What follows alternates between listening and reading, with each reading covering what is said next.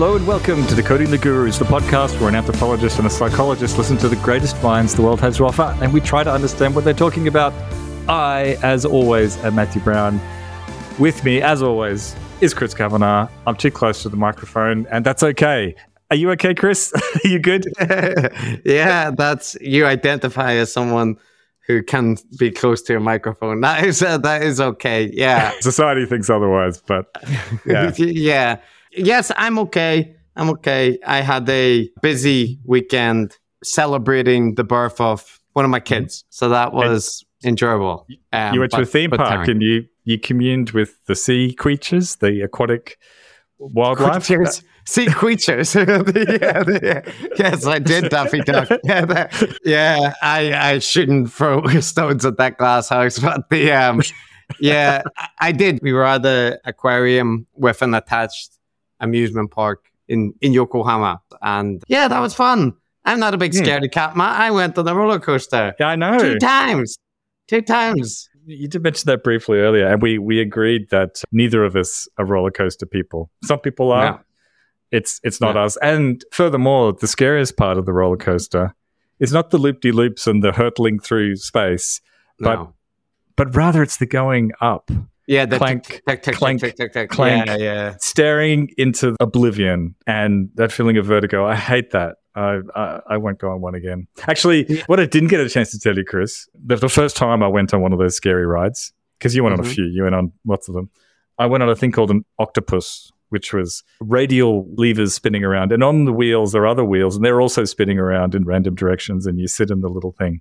Mm-hmm. And I was quite small, and I went on with my dad. And about 10 seconds after it started, I just totally lost it. I was screaming. I was trying to get out of my seat and launch myself off the thing. My dad's just holding on to me and laughing. And every time we went round close to the operator guy, I was screaming at him to turn it off, make it stop. The worst bit about that was you were 35 at that as well. I will say that whenever I'm feeling nervous about roller coasters and how unnatural it is to be going at those speeds and, slowly inching up the line, the fact that there are a significant number of young children and small Japanese women who seem perfectly fine with it does help, because you're just like, okay, I'm not saying anything disparaging around, Japanese schoolgirls or whatever, just saying that it fortified my spirit to see others. You're like a living example of one of the classic studies in social psychology, which obviously has been debunked by now. But this is the studies of group conformity. Yeah, people are in the room and you have a whole bunch of Confederates who are acting like everything's fine, even though there's like smoke coming in through the doors and flames outside the window. I know that. Well, I can see people's soul, Matt. I know they were fine. They were right, and they helped me. So that was all good. But that's our allotted time for personal banter. Matt, the buzzer's gone. So that's our indulgence for that allowed. We now have to move on to gurus. It's mandated. It's part of the contract that you signed. So I'm sorry. But I've got an option for you. I'm like Morpheus. and in my hand, one side is a tasty cupcake, and in the other is a rotten banana. So which would you like to consume first? I'll guess I'll go for the cupcake. Why not? That's all right. So we discussed that we wanted to correct an error that was out there in discourse land, a misperception, if you will, whereby we are occasionally mistaken for mindless automatons, defenders of the orthodoxy, the men that will stand for any institution, no matter how flawed, as long as it has a mainstream media stamp of approval on it. How wrong they are, Chris. How wrong they are. Yes. They're all wrong. Terribly wrong, Matt. What errors they've made. How would you describe it then? Well, yes. How would I describe it? That's a good question. I think I would put it that my message in general is be appropriately critical consistently across the media or other sources that you consume, whether it be academic studies, some investigative journalism report, or whether it be some mad podcast that you've downloaded, all of them, you have to approach them critically, right? But with a spirit of enjoyment as well. It depends what you're listening to. Scott Adams, a bit harder. But yes, so just consume things with your critical mindset on, and that's fine. It doesn't matter what type of content it is. I mean, in general, books, articles, whatever it is. Yeah. Well, this came up when you and I were talking about stuff that we liked, and I'd got you onto some history podcasts, which was good.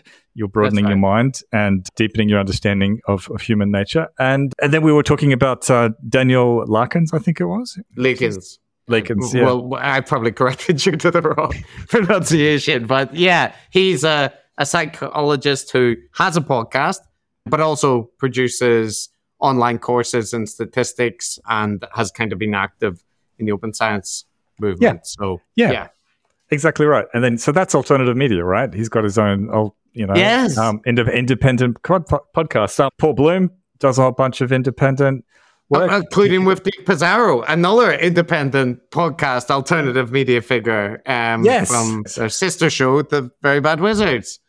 Yep.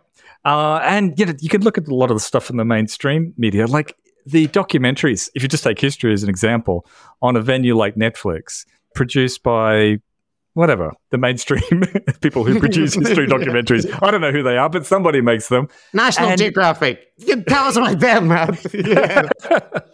I mean, National Geographic's okay, maybe, but a lot of it is pretty shit. Obviously, the extreme examples is on the in America, they have the History Channel or something. Ancient aliens, ancient civilizations where they were absolute nonsense, Atlantis and so on. On the other hand, you compare that to these podcasts that are made by these just random people, not even historians. Some of them are historians. Some of them are indeed historians. That's true. Another good example to cite is a young Australian guy called Perun, who I've mentioned before. Young guy who has been shouted out by lots of very respectable figures for the excellent YouTube video he makes on global affairs and international politics, that kind of thing. And, the content is often just so much better than stuff that you would find that are made more for the mainstream. So you and I are not saying don't consume independent content. Just for heaven's sake, there's so much good stuff out there. You don't need to have worm tongue whispering into your ear in the guise of Brett Weinstein. Just mean Scott Adams. Oh, sorry. Scott Adams or Brett Weinstein. Yeah, like history podcasts. We're not saying you all have to take up history podcasts, but hardcore history is good. The rest of history is good.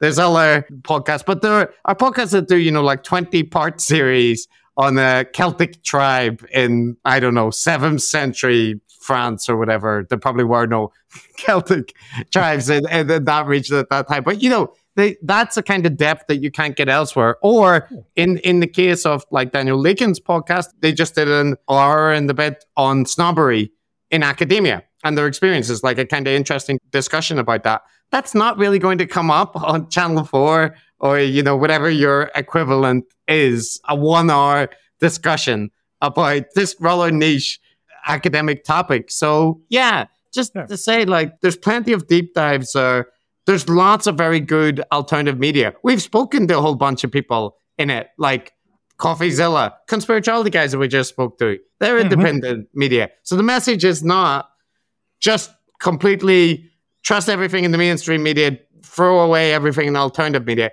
It's stop consuming crap alternative media, or like consume it if you want, but just consume it critically. That's the message. And I think we've clarified things, and I don't mean to be boosting history podcasts all the time. Listen to whatever you like. Listen to a physics podcast. Listen to history, physics, the two things Matt never mentions. His range of examples is limitless. No, you can listen. You can listen to like the Always Sunny podcast. There you go. That's not physics or history. That's a good one. That's true. Look, these are just ones that I know. You can find your own. You don't need to listen to them.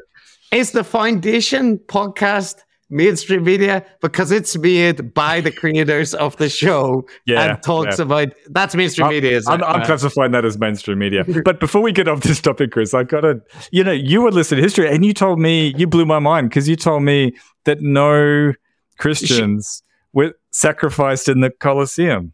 by the Romans. Well, you shouldn't repeat that because it might not be true. Because it's me repeating a factoid that I heard in the history podcast. That is I believe it's probably true, but it's it's filtered through. But yes, let's assume. Look, everyone, we don't know whether it's true, but Chris is certain that the people who were saying it seem pretty confident.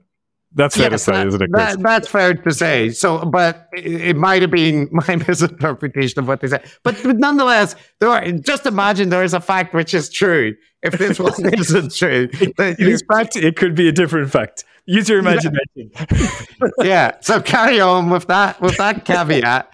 So I told you a fact. Whatever it is doesn't matter, and it blew your mind. Chris, my comment doesn't make sense if it's just a generic fact. So we'll try. Let's see. What were you going to say? I was just going to say that blew my mind. That's all it was. I didn't know that. Was it? This is the kind of thing you could learn, potentially, if it's true. Well, that's a good illustration, right? You cannot critically accept secondhand reports of history podcasts, even when they come from the alternative media. So, look, we've illustrated a whole saga about facts there, and it could still be true. The fact that it could even be true is astonishing. Okay, good. Well, I'm glad we've clarified that. A lot of people... Yeah, we can put that to bed. It'll never come up again. Emails about the Colosseum to Matt, please. He's the one to reference that. Was it? Excellent segment. Good job, Chris. Well done, Matt. We've done that. But so we have that. Then that was your tasty cupcake. The rancid bananas there, Matt. You gotta consume it. It's all right. It was not like one or the other. Yeah, I had to have both. It was just the order. I got to choose. Okay, yeah. All right. Let's have the rancid banana. Russell Brand.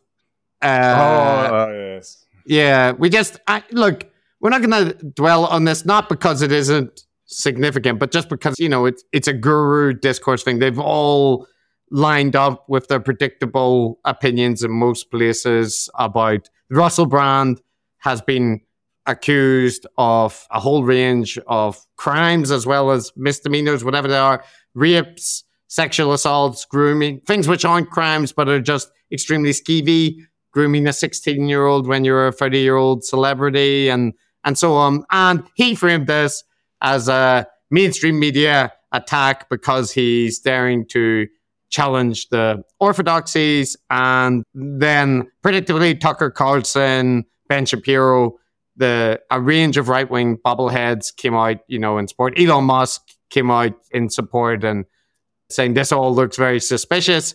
And then you had some other people, some surprising cases like Megyn Kelly and Candace Owens, I think, coming out and saying, actually, there might be something to these accusations, shouldn't dismiss them. And Konstantin Kisin from Triggernometry wrote an article where he basically lambasted people for deciding the issue based on their tribal thing. He said, we don't know either way, so people shouldn't be assuming he's guilty and they shouldn't be automatically assuming he's innocent in line with tribal biases. So there's been those reactions. And of course, there's been the people outright condemning him and, condemning anybody that associated with him at any time in the past and pointing out a lot of hypocrisy around people claiming to be concerned about women's rights and so on, but they were happy to appear on stage with this figure when all these rumors were apparently swirling, well-known and like kind of an open secret in the industry, so to speak. So, yeah. Well, I guess you're right. We covered Russell Brand. He is up there in the guru pantheon. It would be remiss of us not to mention this significant development in the Russell Brand story arc. However, I don't think there's very much to say apart from read the Times article and other articles about it. I mean, the investigative journalism seemed of pretty good quality. The reports seem credible. And I think everything apart from that is just commentary, isn't it? Yeah, that's it. So, the Dispatches was the documentary, which is a quite well-regarded documentary series. People kind of responded it as if it's all hearsay. Nobody's done any proper fact checking, and that's not the case. Like if you watch the documentary, there are people visiting rape crisis centers. There are records that investigative journalists have kind of done their job of laying out evidence and checking from independent sources. And there will always be elements where people disagree or argue against cases. And the other mistake that was generally going on was that people were saying, innocent until proven guilty and blah, blah, blah. But you can take that position that should be a standard in the court of law, which it should be. But that doesn't mean that you have to treat every allegation as if it's equally plausible, right? You cannot issue any opinion until a court has ruled one way or the other, because that's not a standard that people apply consistently in any case. Like, just think about all the people talking about this, then their views about Hunter Biden's laptop or something, right? Like they don't say, well, let's wait till the court case is finished before we assign any guilt or blame. That's right. It's not cancellation to read a pretty good piece of investigative journalism and then to form a private opinion on the matter. Yeah, Russell Brand is, regardless of any of the accusations or whatever, if they had never came out, like, he's somebody who has been a public narcissist, a self-declared sex addict, and paraded around for years about his various sexual adventures and all that kind of things. Plus, on top, he's always been a conspiratorial narcissist, right? And so none of it, like his reaction, the accusations, all of it shouldn't be surprising. And nor is the claim that now he's been targeted because he's criticizing the mainstream. Russell Brand has had an anti-establishment thing for quite a long time. He even had a separate YouTube show called The Trues, which he presented as The True News. And, if it was a targeted campaign to discredit him, you would imagine they might have started it a couple of years back. And there are heaps of people who have been called to account, shall we say, for the behavior in this regard that haven't been challenging orthodoxies or the conventional narrative on Ukraine or whatever. So that doesn't fit. But so, Chris, what do you think though about these? So there was demonetization on YouTube, and there was a letter to Rumble, I think. Oh yeah, that stupid motherfucker. Yeah, give us the gist. I've forgotten.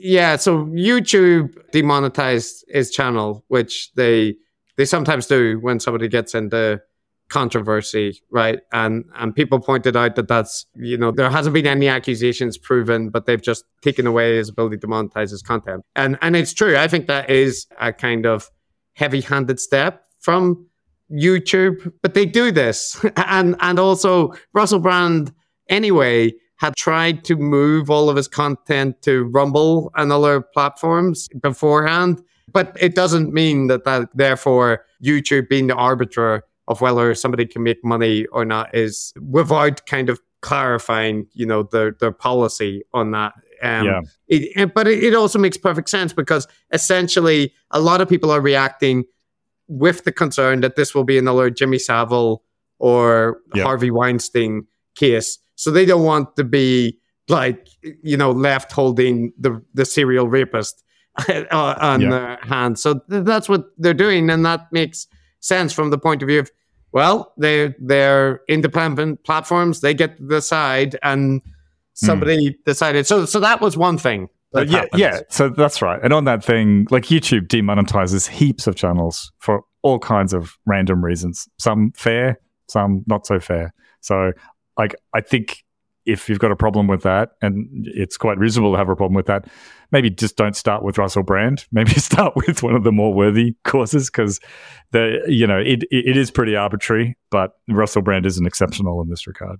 Yeah, they do. Like, YouTube is incredibly bad about being clear about demonetization and stuff like this. There were all these controversies in the anime YouTuber world a while back about copyrighted content, which revolved around big media companies making claims against independent content creators, Matt, and fair use standards and stuff. But the second part of this controversy was that there was a letter from a representative of the Culture, Media and Sports Committee of the UK government on headed paper that went to Rumble and a bunch of other platforms, TikTok and I think as well, which basically asked them what they were doing about Russell Brand in the face of this accusation. They wanted to know, does he still have the ability to make money on these platforms? They pointed out YouTube has demonetized him, and they wanted like an accounting, right, of what's being done in response to these allegations and so on. And Rumble published the letter and basically, I think, took the stance, we're not doing anything. And a lot of people then went on saying, this is Orwellian, the British government trying to shut down through these threatening letters that they're sending out to platforms, right? The very definition of censorship. But my understanding, Chris, is it wasn't an official letter from, in capital letters, the government. It was from an MP. So this is one of the, I did a little bit of research, and the little bit I did, I think, is vastly more than almost everyone commenting on this, because the letter, it was written by an MP, but it referenced the Culture, Media and Sports Committee, a committee that we all know and love and otherwise respect, right? No one knows what that committee is, but it was on headed paper and whatnot. So I went to look what that committee is, and what it is, let me read the description. It's a common select committee, right? So this is arcane British kind of thing. Welcome to the cross-party Culture, Media and Sport Committee. It is our responsibility to scrutinize the work of the Department for Culture, Media and Sport and its associated public bodies, including the BBC. We examine government policy, spending and administration on behalf of the electorate and the House of Commons. You can follow us here. The committee also has a subcommittee to inquire into online harms and disinformation. Find out more at the CMS subcommittee, right? So the subcommittee, right, it's fascinating. This Culture, Media and Sports Committee has the ability to generate one subcommittee. This is one of their powers. And they generated one about online harms and disinformation. And they have the ability to create inquiries that consider oral and written evidence on a particular topic. And they usually result, Matt, in the publication of a report. That's a surprise. Yeah. So, what this is, as far as I can make heads or tails of it, is a department which isn't actually the conservative government body. It is a committee which issues reports on the activities of a part of government, right? The Department for Culture, Media and Sport. And I checked, and it issues reports which complain mainly about the government not doing what it said it would do, right? And it's a cross-party thing, which makes sense then. And it basically issues reports and sometimes makes recommendations. That's it. That's it. Yeah. Right. So when some online event happened, they did the usual thing of, I guess, sending out for comments about things. Now, do I think they were being heavy-handed and implying that they want the platforms to take action? Yes. But is this the British government cracking down to censor and threaten all the online platforms? You can take the perspective that you shouldn't be sending threatening letters like this, especially if you are going to give the impression that the government is potentially forcing a platform to take action. And they did do that.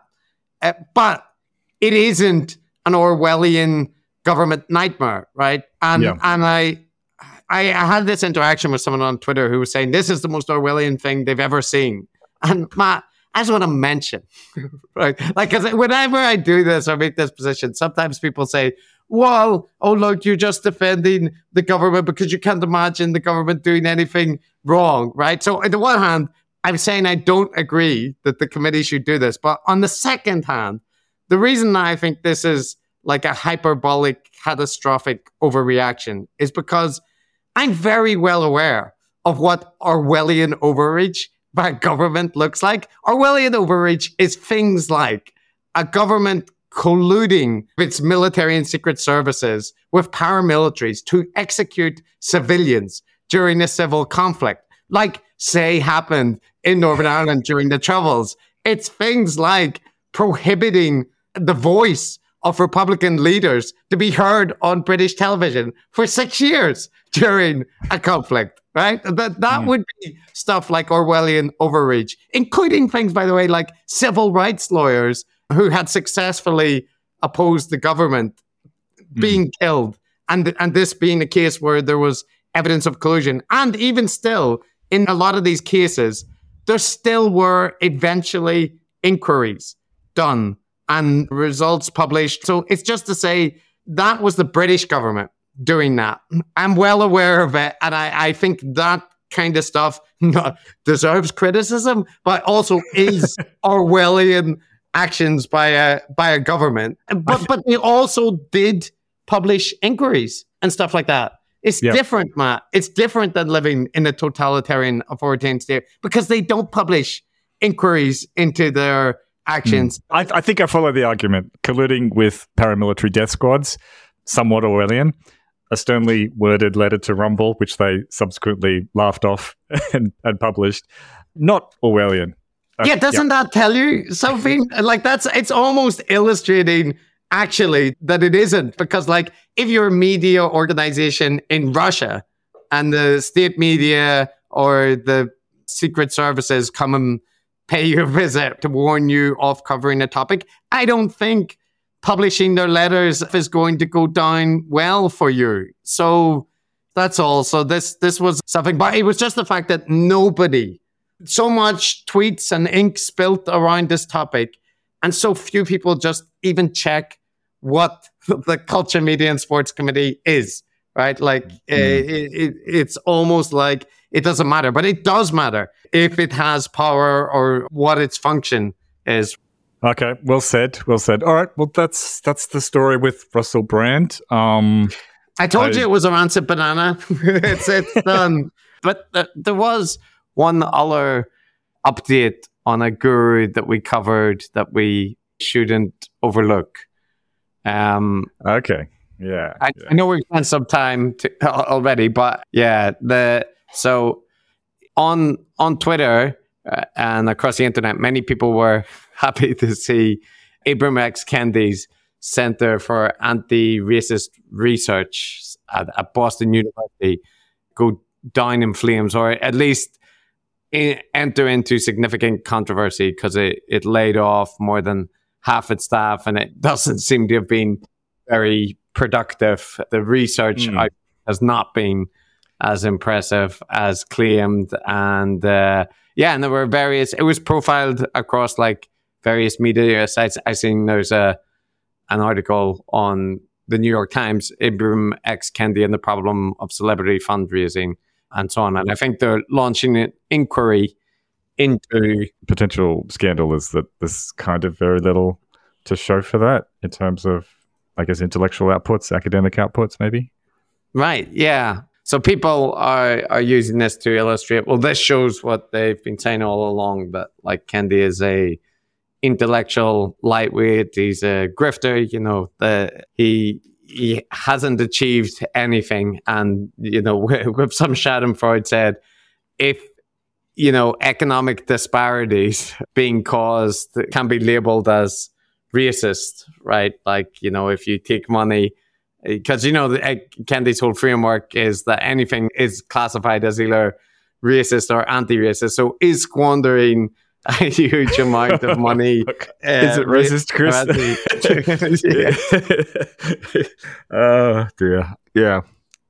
Well, so I think Kendi's one of those people that people often raise whenever they want to say how, terribly biased we are because we didn't go hard enough.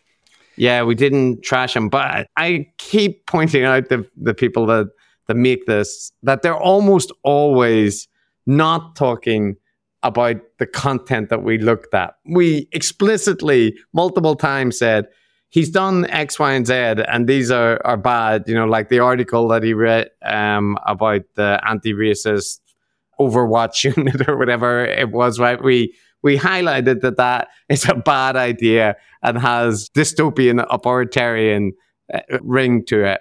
But he wasn't giving those kind of hot takes in the content that we looked at. And so, yeah, I think part of that delta is, the difference between people following him on Twitter or the culture war feuds, which he does get into, and saying, well, you said he didn't engage in grievance mongering, but look what he does all the time on Twitter. But that's right. That's because we weren't basing on that. And we actually expected him to do much worse, to be more like a kind of grievance-filled rage monster in the interview. But he wasn't. So, yeah, that's part of the reason for the discrepancy. Yeah, that's right. We'll never be able to stop explaining this, Chris, but there's obviously a million different ways in which people can be of good quality or bad quality, and the Grometer captures just one specific way in which people can be not good. So, I don't get the complaint that much, because if you had asked me before this event, do I think that Kendi is a good manager of projects and large amounts of funding? Do I think, he's going to produce stellar output?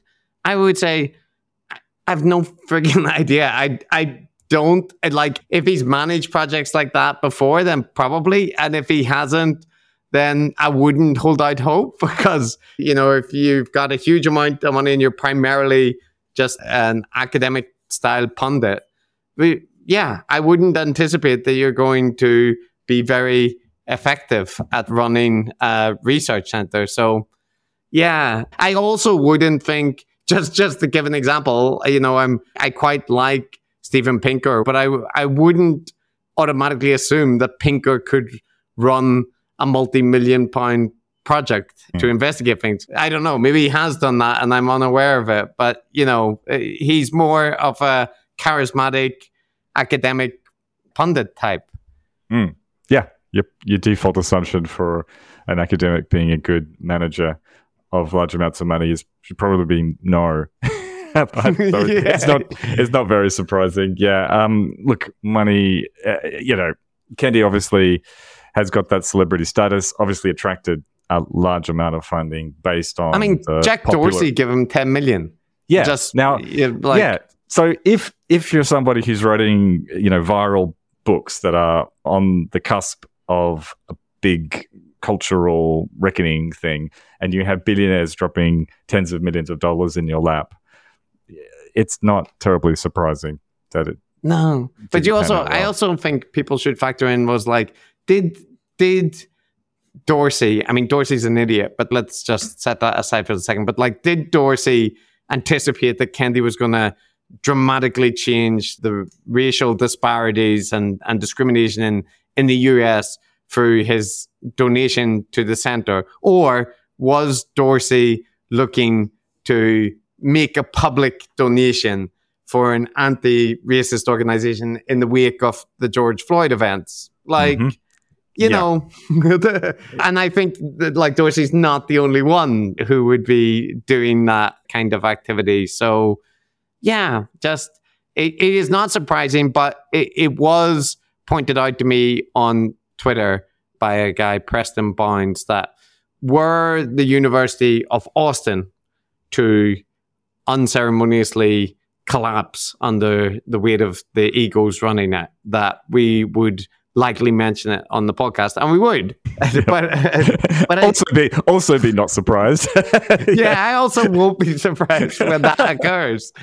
But the one possible difference here, and I'm not saying this to argue that, I'm really impressed by Kendi's output in general. It's just to say that the University of Austin claims that it's going to be the institution to completely replace academia, the only bastion in the bleak landscape of academic thought that prioritizes freedom to think and the right to hear opinions that you might disagree with. And so this, right, to challenge students. Now, I'm sure Kendi made some extraordinary claims for his organization, because all people launching projects make, big claims about what they're going to produce, some database or whatever. But all the things that I've seen mentioned appear to be the kind of things that you find in academic funding proposals. We will produce this database which will be able to track racist incidents in a much more fair way than other places. And that's a different kind of claim in terms of the scope or the significance than what the University of Austin is claiming. So there's a possible difference to defend why one would be likely to grab more attention. Plus, yes, Barry Weiss, Bogosian, all those people, they're annoying.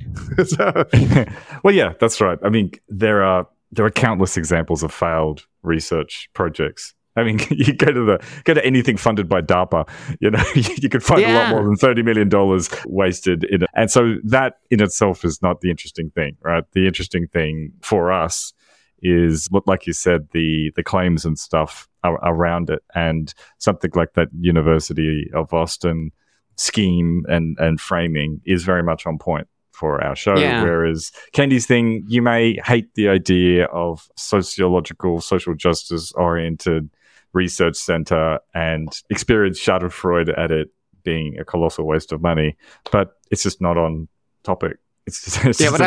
I will say one thing that was on topic was that he responded to the criticisms by, he did the classic PR management speak of, we're deeply disappointed that we are forced to, and we are doing everything in our power to keep the people that we've just let go, allow them to transition to the next stage in their careers and all this. But he also classified it as, if you're critiquing him and taking enjoyment from this, this speaks to the kind racism. of racism or right-wing campaigns against them and stuff. And it is possible to be critical of Kendi mismanaging the center without it being a campaign to promote white supremacism in the US.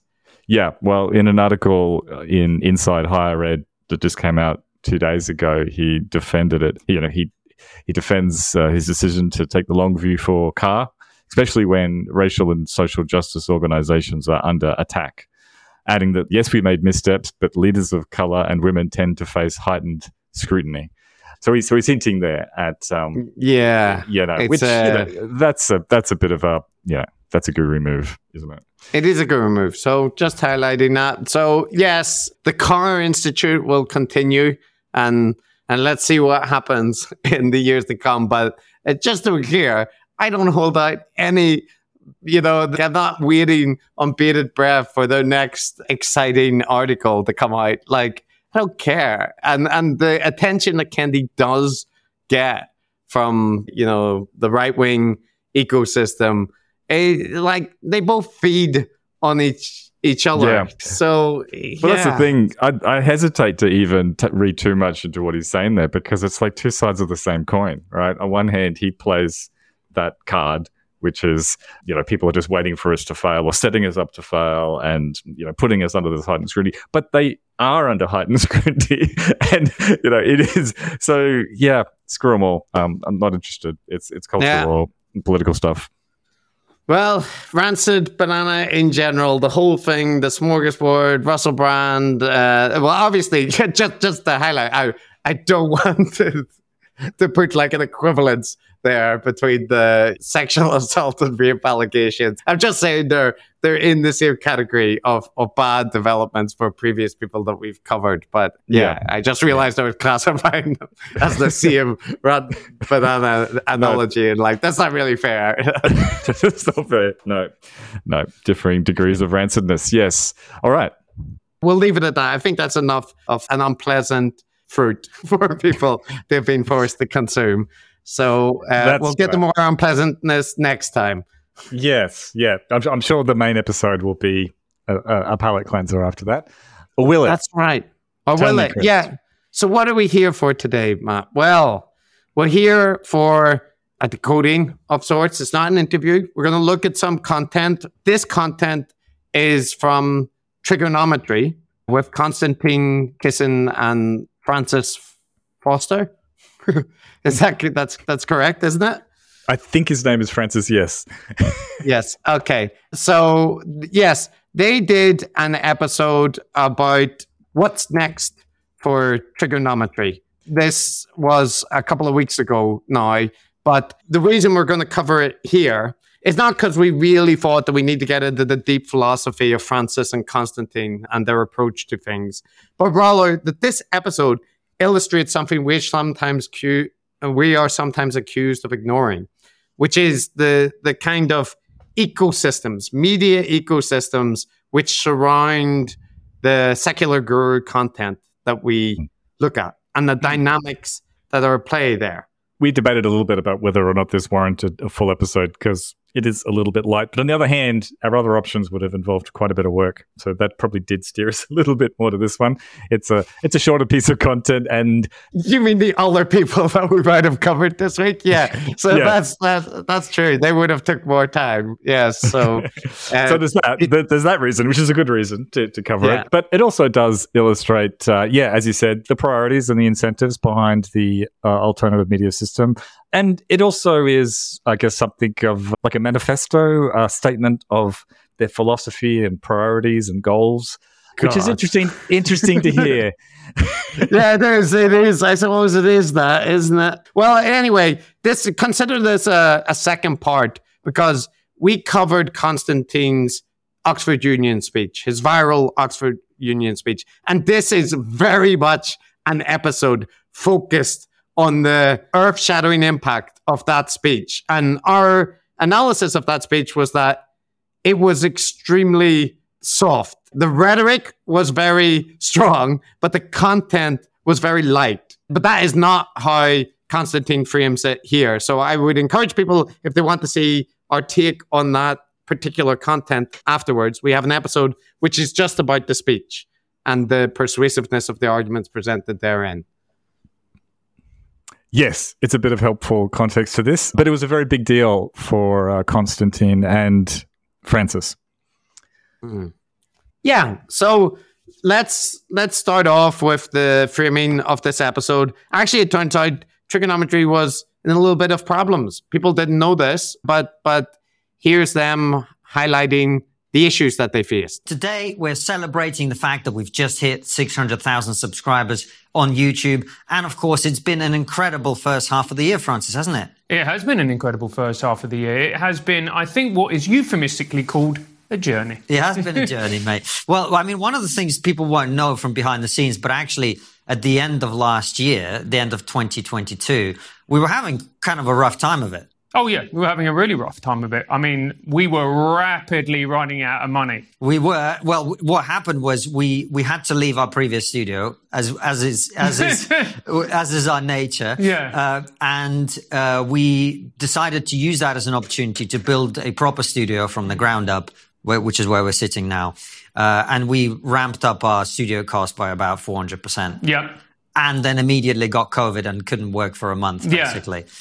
Towards the end of last year. So as we were breaking up for the Christmas period, I was sort of looking at the accounts going, this is actually really, really difficult. And we had to cut the two of our salaries, which are not huge anyway, Anton as well. And then we came back and we were like, we're really going to have to pull a rabbit out of a hat here. Yep. So times were tough for them financially. And Chris, I imagine it is a tough gig, isn't it? It would be just as hard as being a comedian or something, to be like, this is your job. You're an independent content creator. You don't have some day job to go to. This is how you make your living. Yeah, I think this is a thing that's worth emphasizing here. And it's probably obvious, but like just to say, you talked about it on the interview we did with the Conspirituality guys, but a lot of the people that have podcast shows or YouTube shows, they're independent creators and that's their main job. So like in cases when they become successful, they end up supporting, like little staffs or big staffs in some cases. So yeah, like it's just worth bearing that in mind, that then things like subscriber numbers and so on, that becomes a concern, right? Because that's how you're able to generate income. And if you are doing this in the way that you and I are, for example, then we don't really have the same concerns, right? We're not supporting anybody's pension or anything like that. So yeah, just the struggles of being an independent content creator. Yeah, exactly. Yep. Yeah, applies as much to CoffeeZilla as it does to Triggernometry. So anyway, that was the trouble. But you can see there a kind of focus on metrics, right? That's what is of concern. And they mentioned their goal in this regard. When we sat down at the beginning of the year, Laura, who's our chief operating officer now, who basically runs everything, we had a planning meeting. We were like, well, wouldn't it be amazing if we could get to 500,000 subscribers this year? That was our stretch goal. That was our stretch goal because we were like, we're probably not going to make it. No. But that would be great because that would represent nearly doubling the size of the channel in a year, which is a huge achievement. Absolutely it is. And that is what we were talking about. And that was a big pie in the sky, the stretch goal. And I think it's fair to say we've exceeded the stretch goal. Well, we're on 600,000 now. Yeah, as we're going to hear, it was largely a result of that Oxford Union speech, right? Yeah. So there's been an explosive growth in the content. They smashed their goals. They're still, I was actually surprised they're sub 1 million because I thought their YouTube channel was bigger than that. Like I watched this YouTube channel, Legal Eagle, who does legal breakdowns, and he's like 3.5 million. Or abroad in Japan, this like Japan expat channel, I think is at like 2 million or something. So yeah, these are probably really big YouTubers, and I've been unfair in comparing. But I'm just saying, I actually thought they had more than that. So in any case, the Oxford Union speech, this is the introduction to the role it played. But, I mean, talking about the rabbit out of the hat, the Oxford speech was the ultimate rabbit out of the hat. I mean, well, for a start, it made a shit ton of money. Yeah. That was the biggest thing, is like we could actually afford to pay everyone a salary. Yeah. Which was a relief. Yeah, it was. Yeah. It was, because it gets a bit awkward and you're going to people and you're going, you know that work you've done, which has been outstanding. Yeah. Well, not in every case. Not in every case, but in the majority of cases, yeah, how about exposure? Would you like to get paid in exposure? That old classic. We're not in the comedy industry now. Yeah, right? Exactly. But yeah. So what was it like for you to see that speech? So again, the discussion of the financial impact that had, the welcome one, and again, completely understandable. Like we said, this is essentially a small business. I gotta say, Matt, maybe this is just my failure of imagination, but when I saw the Oxford Union speech and it went viral and all that, I mainly saw it on Twitter, right? So I wasn't thinking about the potential monetary benefit of it. Like that just, it genuinely didn't factor. And like, I know that Constantine wanted to go, viral and promote it and stuff, but I was thinking more of the attention metrics. But they say 16,000, right? Which presumably is from their channel, the clip that they host of that on YouTube.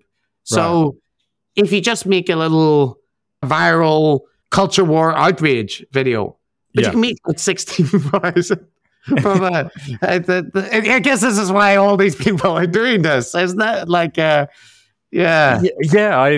think so. Yeah, I didn't know either, and I don't understand how it all works, but like just checking here. Well, look, it's actually the original video, Konstantin Kisin, Woke Culture Has Gone Too Far at the Oxford Union. That's on the Oxford Union account. So YouTube. that's what I thought, but obviously they've rehosted bits of it, or there's bound to have been like maybe they played clips of it and stuck it up on their channel, because they said they got like 16 grand from video content, and you would imagine that has to be from their content. The union isn't going to be sending them dividends. No. So yeah, I don't really understand that. But look, as you know, Chris, before I came back to academia, I was working in small business myself and helping run one. And, it's your absolute number one priority, which is paying the bills, making money, and being able to pay your own salary and other people's salaries and the rent.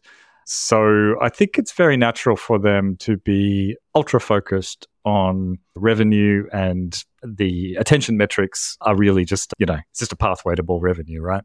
Yeah, I think here's another clip that underscores this point. It was a big relief because I think when we put that clip out on our channel, it generated about £16,000. Which meant that actually, as I say, our financial problems were sort of taken care of, and then you just saw this video get 5.5 million views on the channel, bringing a huge number of subscribers. So for me, first of all, it's just one of the two people leading this. It was just a big weight off our shoulders more than anything.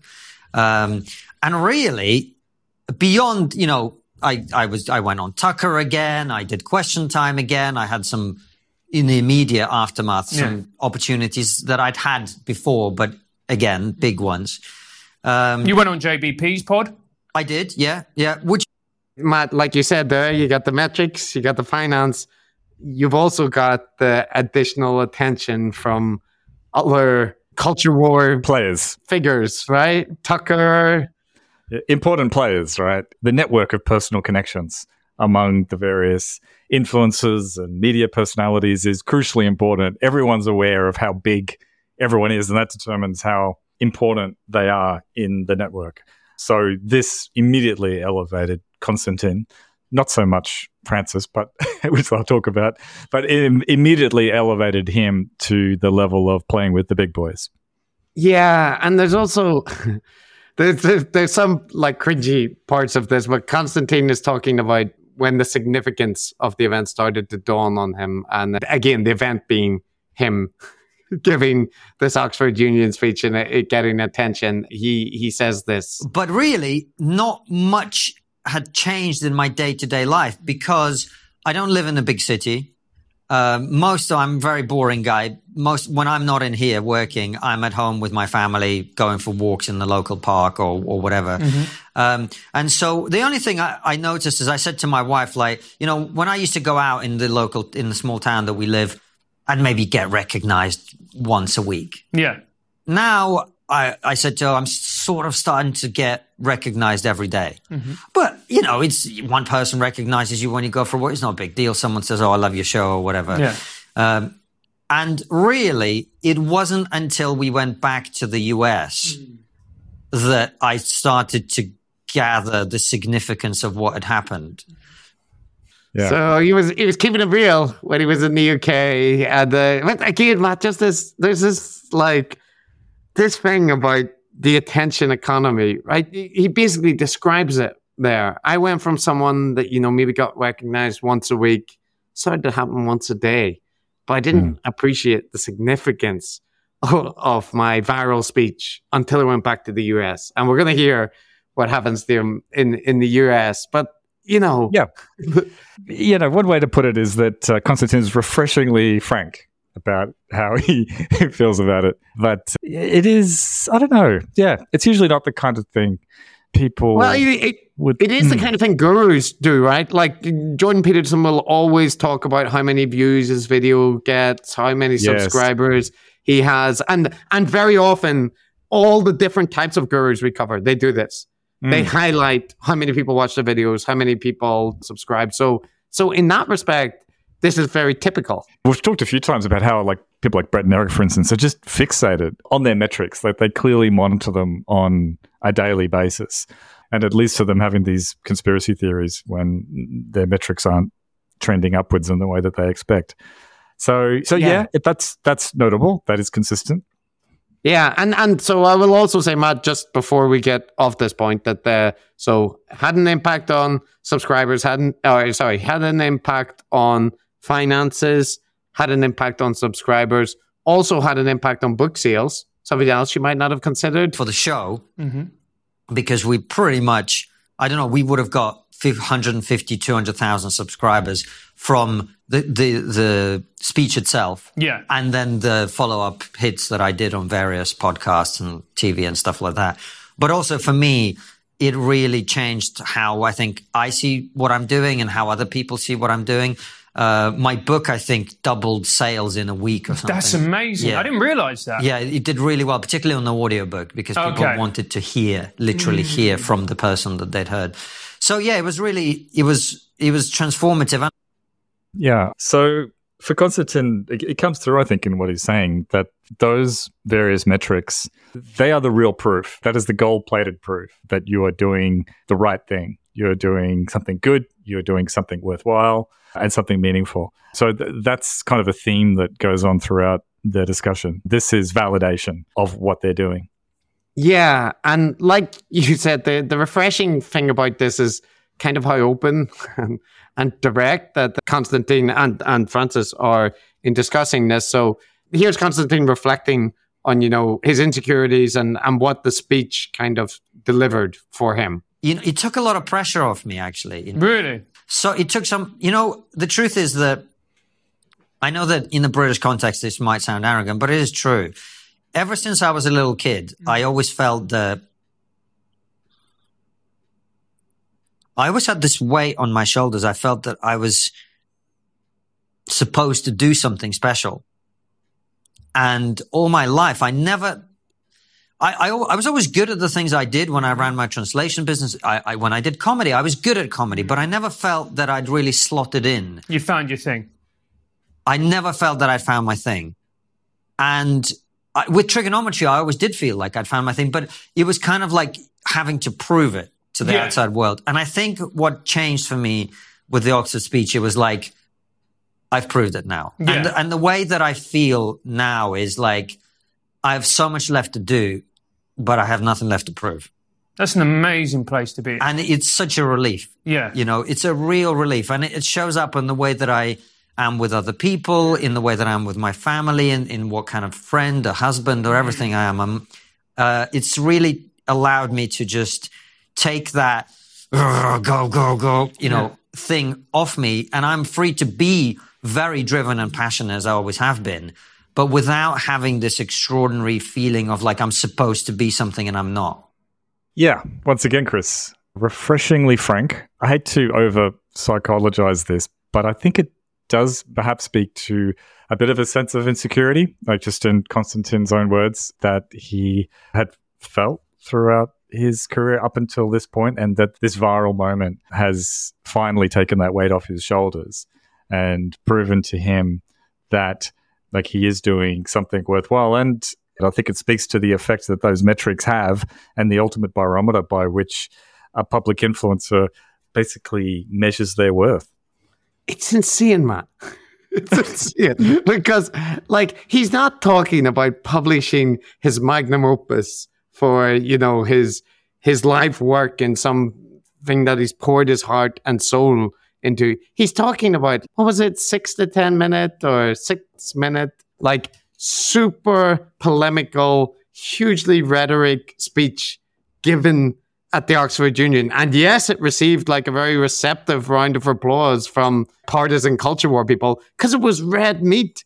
But, if that is the thing that now you can rest your soul easy because that's what you've contributed. Now you've shown the measure of what you are. Like, fucking hell. I'm sorry. I know this is mean, but Jesus Christ. Like, I think that's insane. Like, I guess it is the influencer mindset, but it's just like, I produced a piece of culture war, drama, culture war, viral content.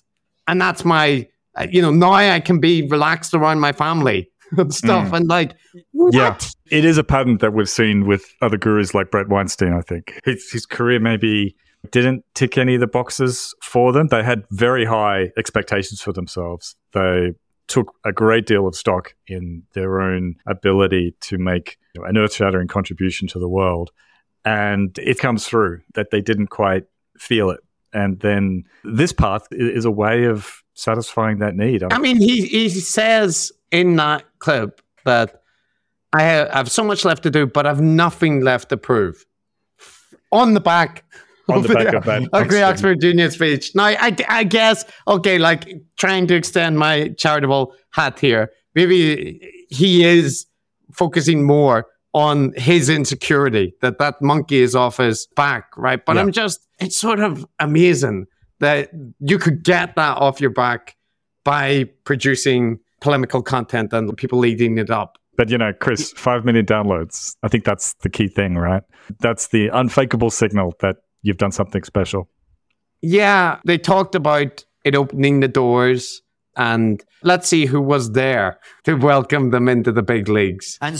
And then when we got to America, I suddenly realized that like all the people that we'd been in touch with previously because they were guests of the show or we had been guests on their show, whatever, they treated me very differently now. And it was kind of eye-opening, really. Yeah. So that trip to America really changed everything for me because, you know, we arrived there and basically I was like, all my heroes are there saying, you know, welcome, brother. Yeah. Come and join us. Kind of. It was almost an initiation into a world that I'd always aspired to be part of. And, you know, the thing that really summed it up for me was when I went on Bill Maher's show, Eric Weinstein, he was a guy that, you know, we'd been dreaming of having on the show for ages. So much respect for him. Fascinating guy. He asked to come and be my guest with his wife and a friend of hers in the green room of Bill Maher. Whereas to me, I would have been honored to like have a coffee with Eric up until that point. We used to speak every now and again on the phone, but it was just like amazing. So it changed a lot, I think. There you go, Chris. 5 million downloads and Eric Weinstein is treating you like you're a player. Well, just on the Eric point. So Eric, who before they've been begging to get him on the podcast, it's a little hard. He'd been friendly, but, you know, maybe not making the time. Constantine's welcome from Eric to take him as his +1 with Eric's wife and a friend to Bill Maher's green room. Like, it's just so Eric. It's so Eric. I think the really interesting point for me there is not about Constantine at all, but actually like that. The reception. Yeah, the reception, how that works. And I believe him. It was totally transformed in their eyes because the way they evaluate each other and status in that group is just totally about that kind of viral impact and how much of a reply you are. And suddenly he had entered the big leagues and now he was someone worth talking to. This is the dinner, the IDW dinner problem that so many of them have. That, you know, what he's describing, he describes it as an initiation into a world I'd always aspired to be a part of, with figures, like towering figures like Eric Weinstein. Finally, you know, I was able to sit down and pick his fantastic mind. But that is the thing, right, that we often criticize about that there's so much focus placed on this like interpersonal backdoor relationship-y stuff that goes on amongst the guru set. And what Constantine is detailing is that happens. It's great. Now I'm being treated like a brawler by these people. But it totally happens not because he's got the right politics or he's written a book that they've all found totally fascinating. It's happened because his download metrics have reached a threshold where he's worth taking notice of. I think that's a really important point in terms of how the game is played in that network. Yeah, although I think the reason his reception was so positive and he got the downloads was because of the politics. Content. Oh yeah, absolutely. Yeah. So like if you had a viral like speaking truth to power about the Me Too man in Hollywood, you're not going to be welcomed by no, that's Eric true. and Bill Maher and stuff. So good clarification. You're completely right. A bit more on this entering the big leagues and the change of mindset that it's generating. Because I think, Matt, this is like Constantine in a way. James Lindsay did this episode that we never covered, where he talked about his road to Damascus moment, where he basically completely decided that he needed to change and be more extreme and so on. And he just explains it. He just openly talks about these people are being nicer to me. And I was, you know, at first I was wary, and then I realized, no, but they really like me and so on.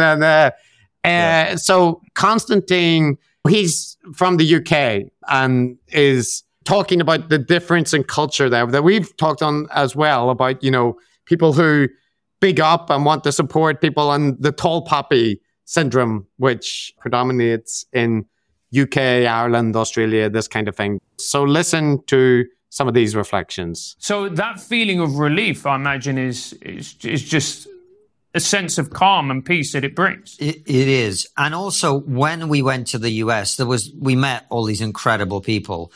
And the mindset over there, you know, we talk about all the time, it's got downsides, of course. Yeah, of course it does. But I really, you know, I used to think the sky's the limit. Now I just think there is no limit. I'm just like, what can we do? Yeah. How can we be more of ourselves? How can we create amazing content? How can we make a positive impact on the world? I'm not embarrassed or shy anymore about having big dreams and big aspirations for what we're building here. And I just feel like we put ourselves on the map this year in a way that I think in the past we just felt like we were trying to. Yeah. Now I just feel I feel like there's no limit. And the thing is, I know it's not a delusional thing, because I meet all these people who are hugely successful, who I respect, who we look up to, who tell us that. They look at what we've built here and they go, there is no limit. And so to me, this is all upside, all opportunity from here on in. Once again, I want to congratulate and thank Konstantin for his frankness, Chris. But it is incredibly revealing. Like, a lot of the time, the behavior of the various influencers can be characterized as very calculating, sort of Machiavellian stuff. But like you said with James Lindsay and now with Konstantin Kisin, a lot of the time they speak to their personal insecurities and a kind of vulnerability and almost just a great sense of emotional relief at the sense of being accepted, at being respected, and finally having been seen as someone who's accomplished something by people that matter. And that's what Konstantin is relating to here. And I think that those emotional drivers are as important as any other ones. Yeah. And again, I'm going to return to this point repeatedly. But what he's talking about is the sky's the limit, because I had a viral culture war meme hit, the content that we're going to put out that's going to help the world.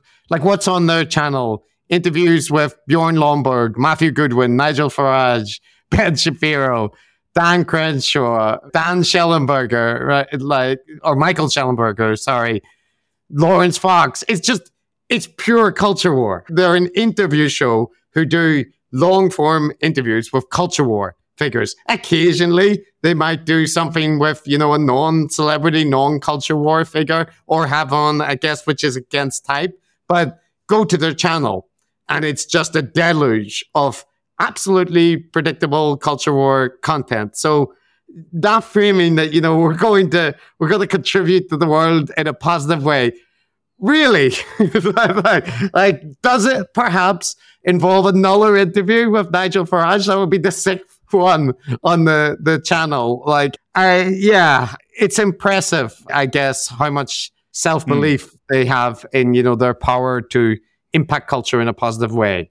But again, that's the pattern we see with a lot of the gurus like Brett Weinstein, which is one taking what seems like a relatively small thing as a massive accomplishment. And the other aspect is portraying what they're doing as being on a mission to save the world, the highest possible motives. Yeah, and like you said, is that really accomplished by interviewing Nigel Farage 6 times, 5 times, or whatever it is?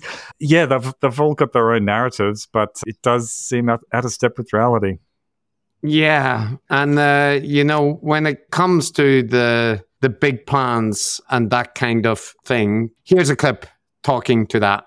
People can already see that we are slowly starting to expand the range of what we do here. So in addition to interviews, you and I put out pieces to camera regularly. We've got other creators who will be coming through under our umbrella over time. And, we are going from a YouTube show and podcast to a media organization, a new media organization.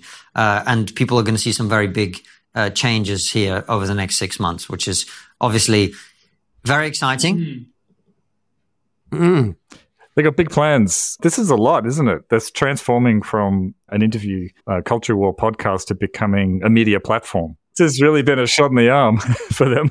Yeah, it's amazing how much this Oxford speech has done. But you know what? They're talking about switching from the focus being solely on them and their, YouTube/podcast series to a franchise of sorts, or some sort of umbrella term where presumably you would have other people under the Triggernometry brand. And given the standards that we've come to experience with the Triggernometry main podcast and YouTube series. I can only dream of what that content will look like. But I guess they're envisioning, a kind of Daily Wire, except for people still claiming to be centrists.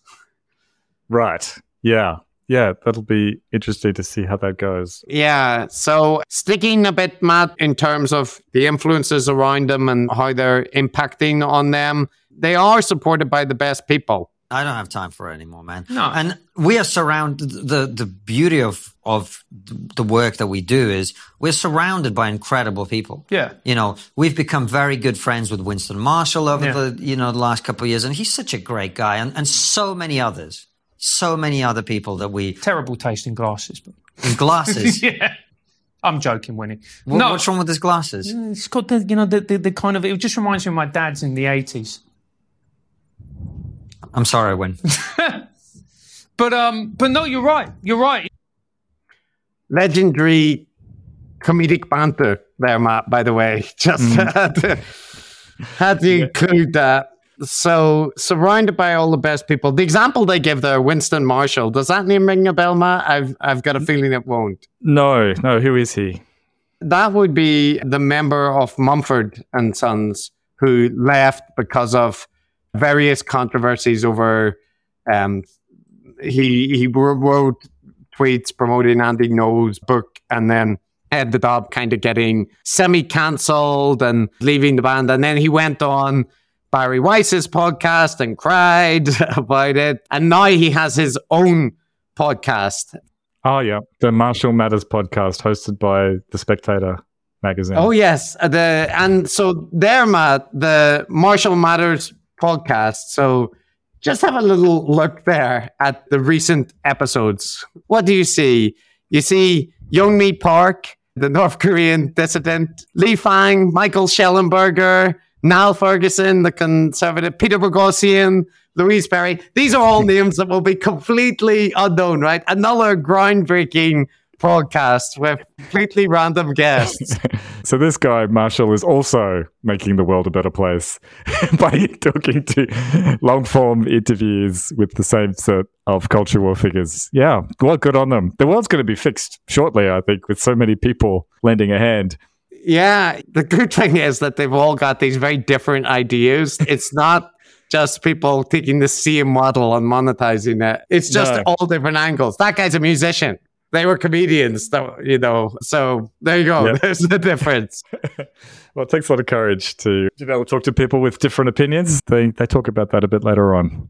Yes, I do have a clip that specifically speaks to the importance of what they're doing. Like why maybe we are finding it hard to understand what's so important. Here's the way that they see trigonometry. One of the things that I have to say I'm incredibly proud and excited about is some of the recent guests and the guests that we've got coming up. We have got everybody from Nigel Farage through to Mark Steele, who's a lefty firebrand comedian, to Aaron Bastani, the founder of hyper lefty media organization, Navarra Media. And this is what we set out to do when we started. Yes, we have our own points of view. Yes, we're not pretending to not have them, but we want to speak to everybody. We want to hear people's views from different sides of the political spectrum. And there's not many places that you're going to get that variety of conversation.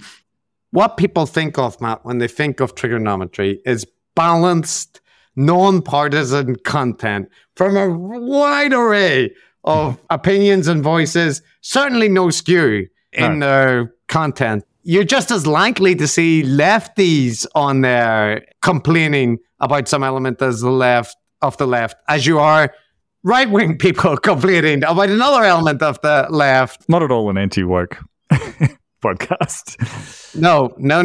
And just, even let's not consider the anti-woke thing on COVID, Matt. Recently, consider that they've had on the independent journalist, I'm doing air quotations if you want, Rav Avora, the young guy with no relevant expertise who talked about what the title they put on the video. Watch this before you give your kids the vaccine. Dr. John Campbell, risk-benefit analysis. He helpfully provided that.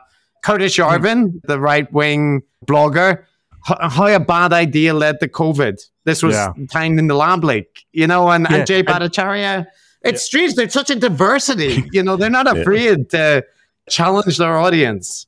And the crazy thing is, even if they balanced, in scare quotes, each and every one of those absolutely terrible, insane figures peddling misinformation with reputable scientists with actual expertise in the field, which they don't, right? No, they don't. But they do on occasion have like random counter people like Richard Dawkins or something. But the point is, on that specific issue, COVID, they don't. But even if they did, that would still be terrible. It's not a good idea to have one guest on who is a reputable scientist talking sense and then having absolute batshit crazy next on for balance, to hear both sides. That's stupid to begin with. The second thing is that it's not balanced, right? It's 95% lunatic, conspiracist, anti-government, anti-everything people. Ugh. Yeah. Well, we'll hear them talk about this a bit more, Matt. So the new media organization are pioneering what kind of content? I think that in terms of pioneering a new media organization that is going to have a range of voices on it that you might agree with or you might disagree with, but they've got to be heard and they've got to be discussed in an open and honest way.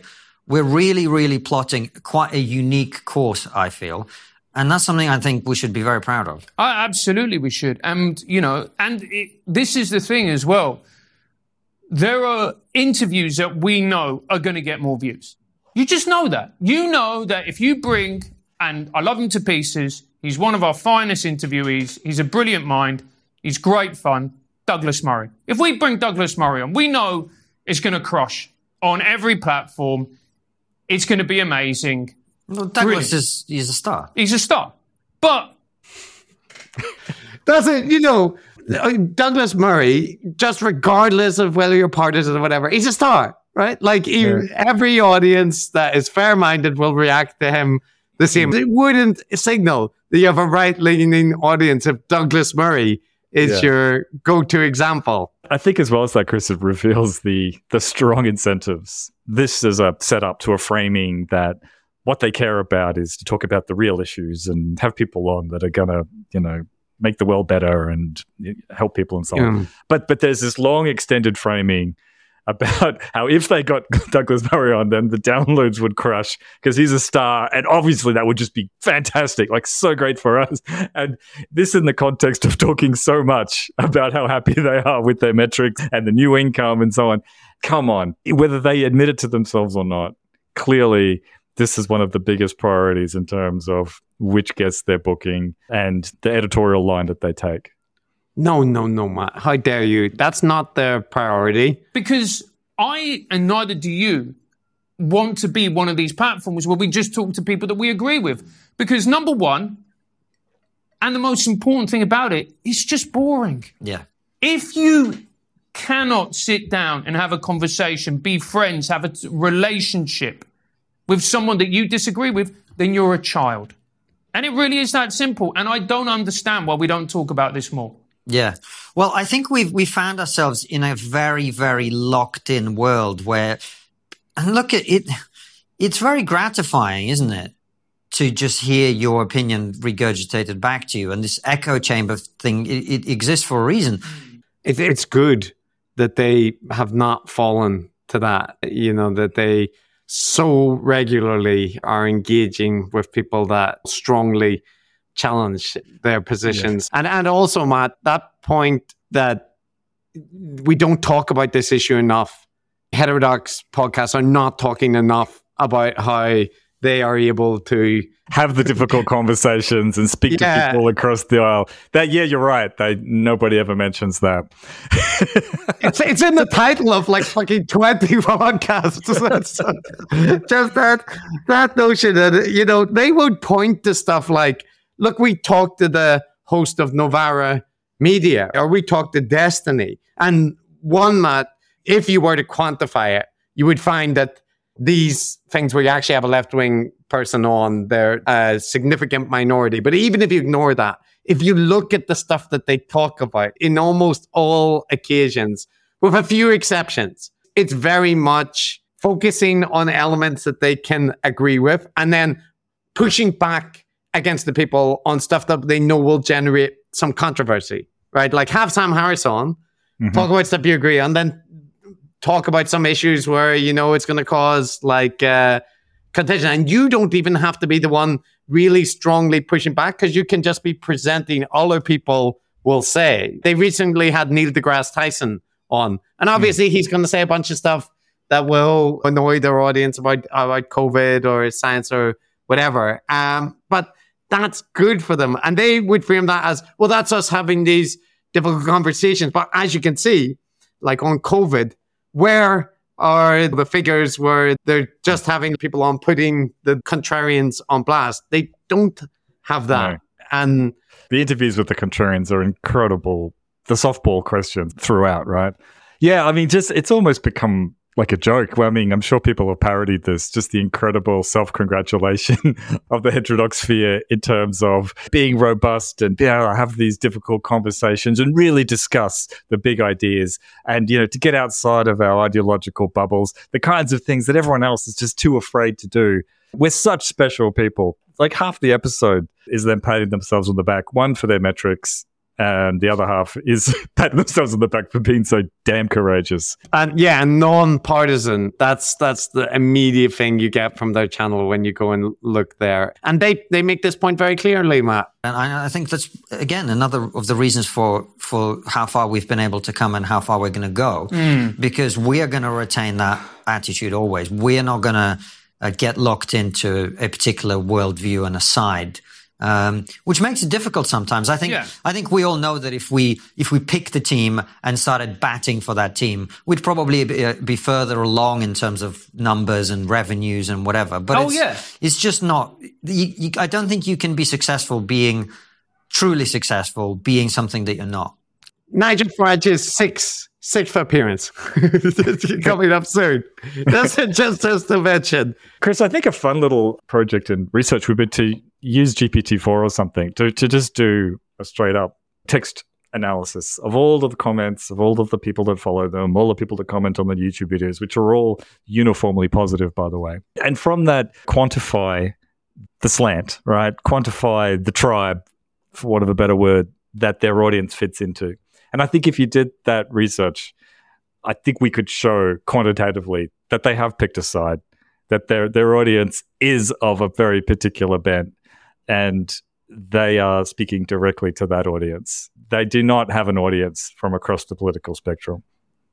Yes. I think what they are probably referencing is like they don't have as partisan an audience as Dave Rubin or Scott Adams. They're probably to the more center of outright like partisans, but they are people that are very favorably disposed to Sebastian Gorka, Nigel Farage, and they would say we do that in spite of the political disagreements we have. But where are the woke liberal people to balance those polemical right-wing figures?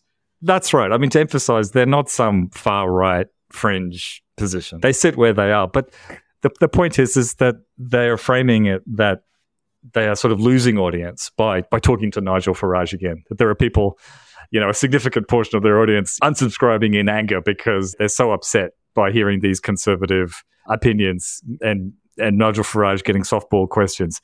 No, I don't think that's true, right? Well, I think they would kind of frame it the other way, that despite their audience, they speak to destiny, or they're not afraid of the Novara. But yes, they are also framing the controversial right-wing politicians as, they must be heard as well. But but come on, who's fault if they're saying? But I think they are honestly saying what they believe about themselves, which is, it's truly impressive. And in terms of how other people live and in comparison to the promised land that is Triggernometry, there's a big contrast. When you are on the comedy circuit and your livelihood depends on people in the industry liking you, in a very punitive industry where if you have the wrong opinion, people will ban you from clubs or not book you or whatever, we had to really watch our steps all the time.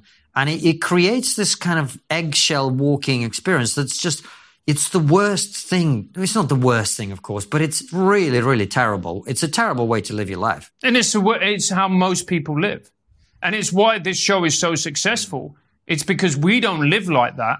And when we have conversations which are open and honest, in which we say what we think and we feel, that's, for people, that's revolutionary. Because most people in their lives, both in their professional and their private lives, walk on eggshells. I get people messaging me going, oh, I really admire your bravery. I'm like, what? And they're like, yeah, I couldn't say that. He talks a little bit later on about how most people live lives of quiet desperation. Yeah, the self-censorship that you and we do all the time. Obviously, we're used to it. We're hardened to it. But yeah, a life of quiet despair, I believe, was the phrase that he used. And I have the clip, Matt. No, it's going to be tough, and people are going to criticize you, and people aren't going to invite you to things, and people are going to misrepresent you. But that is the path, and you have to accept that. And if you don't want to accept that, then you have to accept living a life where you're going to be inauthentic, which to me is the greatest punishment ever. Yeah, it's true. Because you don't want to do that. You don't want to do that. I mean, we've both lived a life where we weren't everything that we could be. And as a result of that, I can't remember who said it, it's a life of quiet despair in many ways. Because you're not saying what you're thinking or feeling. Well, you're not being true to yourself. It's profound stuff, Chris. And I think it would be good for them to take it to the next level, because I think the next level would be to not care about what the IDW big shots think about you, and to not care about whether or not you get 5 million downloads or not, and to not tailor your decisions and your content to... No, Matt. Don't speak crazy. But in any case, Constantine has transcended that ever since he achieved his career pinnacle of the polemical Oxford Union speech. But I want just, Matt, they spoke a little bit there about being comedians and the travails of that industry, which I think are well documented because there's a lot of comedians who have podcasts and talk about it. But I just want to make one point here, that Constantine emerged onto the scene, so to speak, because of this controversy, which was that he was given a comedy contract. You might not realize that this was Constantine, but it's part of his origin story. He was a comedian. He was asked to play a gig, and they give him this contract which demanded, he doesn't say anything that would offend anyone. And it was a university that sent it to him. And this is an example of how lily-livered and weak our society has become, and cancel culture. And again, Matt, I did a little bit, just a very cursory bit of research into this event. And would you like to hear about what actually occurred there? I would. Tell me. So what Constantine said in December of 2018 was, I just received an invitation to perform comedy, in inverted commas, at a university. The title of this contract nearly made me puke. He then puts a screenshot, which is a behavioral agreement form, right? And it explains this comedy night they want to put on a safe space, and they want it to be about joy and love and acceptance. No jokes about racism, sexism, classism, ageism, ableism, homophobia, biphobia, transphobia, xenophobia, Islamophobia, anti-religion or anti-atheism. They cover all bases, right? Yep. It's so that's a cringy letter. And indeed, a behavioral agreement form from a university. What Orwellian nightmare we live in where this can take place. However, it's not from the university. The university is SOAS, by the way, my old university. And this does sound like something SOAS might do. But in this case, they're not guilty of it because it's UNICEF on campus. That's the organization that sent this letter. Now, also to note, UNICEF on campus is not anything to do with UNICEF. It's an independent student organization to support UNICEF. But it's not an official UNICEF organization. So, students' union, students can set up like the anime society. So somebody wanted to set up the UNICEF on campus society, right? Yeah. And They mentioned that given that UNICEF is a children's charity, they wanted to make sure the event had appropriate comedy for the cause. Whenever the controversy broke, they said, we never wished to impose that guests would have to agree to anything they didn't believe in, and we apologize for the misunderstanding. SOAS's union said they don't require anybody to sign any form of contract, and it's overzealous behavior. The union believes fully in freedom of speech and the freedom to try to make people laugh. Wow. Right. So not only was it not the university, it was not even the student union, which frankly, for anyone who's been to university knows that they're full of insufferable twats. So they acquitted themselves pretty well.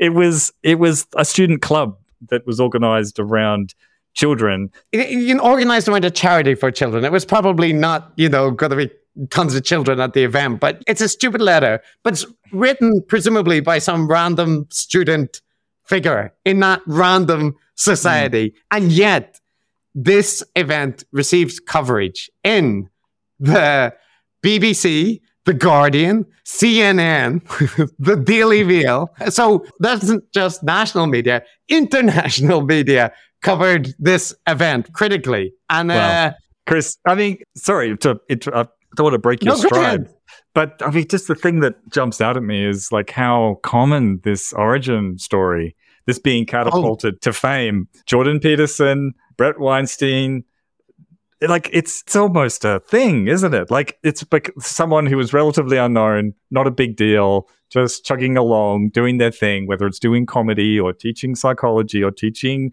biology on some campus. No one's heard of them. Then this media event occurs in which they, the brave, courageous, persecuted, lover of freedom and freedom of speech. Wow, it's perfect.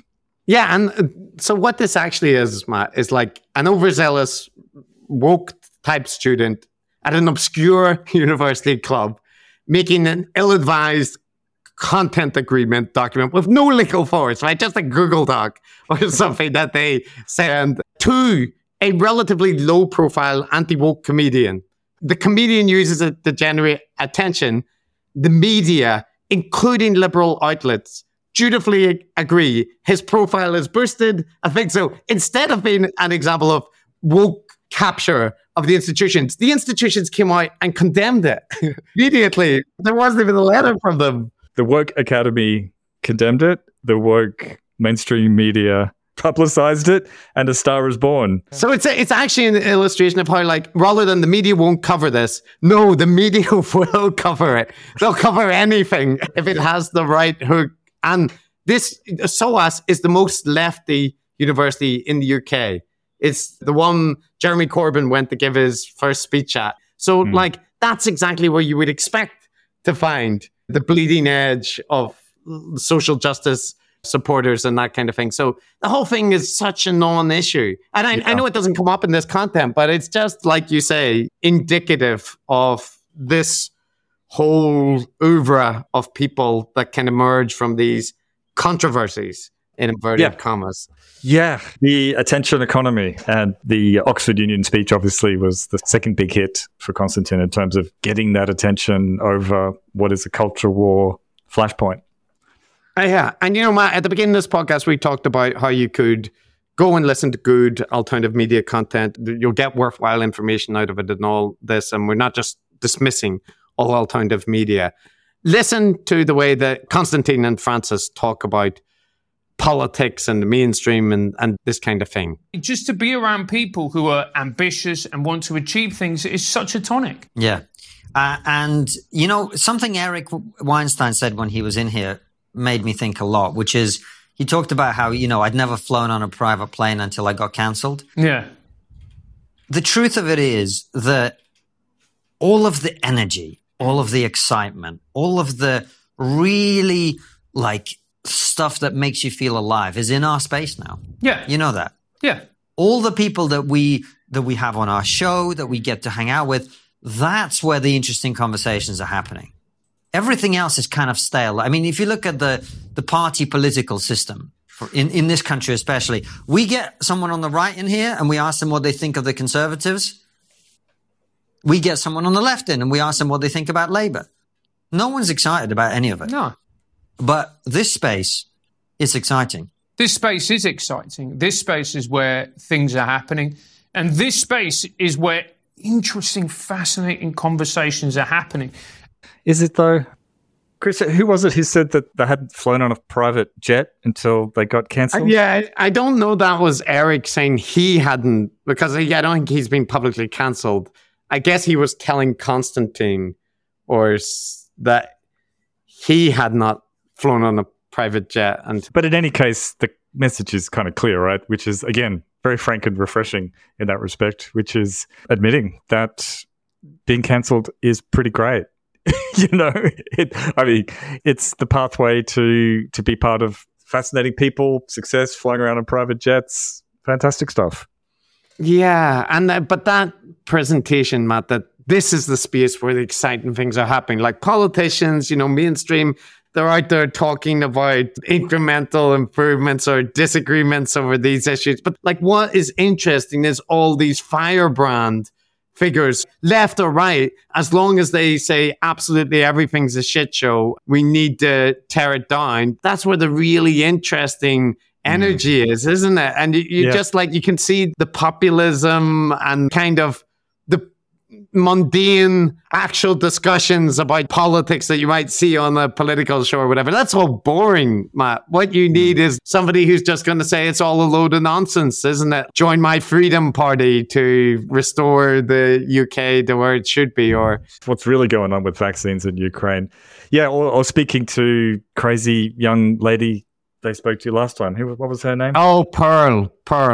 Yeah, that's where the energy is. That's the real honest conversations. And I get it. I mean, it is more interesting in a way than talking about some boring policy change that's being proposed or some platform for an election, or like I find politics pretty boring. But that's why I listen to history and physics podcasts, Chris. But this is something else, isn't it? It's rank populism, as you said. Yeah, on the subject of Pearl, Matt, you do remember they were willing to push back on her, someone palling around with Nick Fuentes. But I think that's the kind of thing they're talking about when they say this. And, also, we've become better interviewers. One of the things people don't realize is it's kind of hard in our game, in the new media world, where, you've spent months chasing a guest. Yeah. And then they come on and they say something you don't necessarily agree with. Initially, when you're starting out, it can be tempting to just let it go. Whereas now, I think we feel much more confident about challenging people when they say things that don't make sense to us. And you've seen that in, we go into every interview with a ton of good faith. Yeah. But also, if someone is saying something that's not quite true, we are going to get to the bottom of it. Are you? Yeah, well, again, Chris, before I commented on the framing, like the extensive framing about how, oh, yes, all of the money and attention is nice, but really what we care about is producing quality content. That's not what we care about. And again, here, the framing is an understandable human motivation to suck up to the big name guests that you've been trying to get on because they're big name guests, right? And how they've become stronger and more courageous in actually putting harder questions to them and not just yes-anding them all the time. But really, they doth protest too much because how to put this, Chris? You can see the problem there. You can see the incentives. Like if you were feeling that, if you were chasing whoever it could be, maybe Sam Harris, for instance, he's a big name. You were chasing Sam Harris. We really wanted to get Sam Harris on the show. And now we've got Sam Harris on the show. It's going to be good for our numbers. It's going to be good for our profiles. It's going to be good for everything, Chris. So we're going to have to be nice to him. You didn't feel that, right? And they're being very frank and honest here, right? Because as we said at the beginning, they are running ultimately a small business and their livelihoods do depend on those things. And they're being very accidentally, perhaps, honest, I think, about what is really driving the editorial line. Yeah, and they, just for an example, Matt, that we've covered on this podcast before, they invested this guy, Jim Richards, a lawyer and investment banker who's kind of mad guy, promotes like precious metals, gold and metal, right? Like a contrarian economist. But that doesn't matter because he went in depth about how climate change isn't real. And actually, even more so that, it's a happening, but it's not a problem, that carbon dioxide is actually good. My point is, they will. So you're an up-and-coming climate researcher or physicist, whatever. You will not get tenure. You will not get published. You will not get research grants if you deviate in any way from the narrative, which is that CO2 is poison, methane is poison. There's, if global temperatures go up, 1.5 centigrade before a certain time, the oceans are going to rise. New York City subways will be flooded. None of that is true. There is no evidence that shows conclusively that CO2 has anything to do with global warming, number one.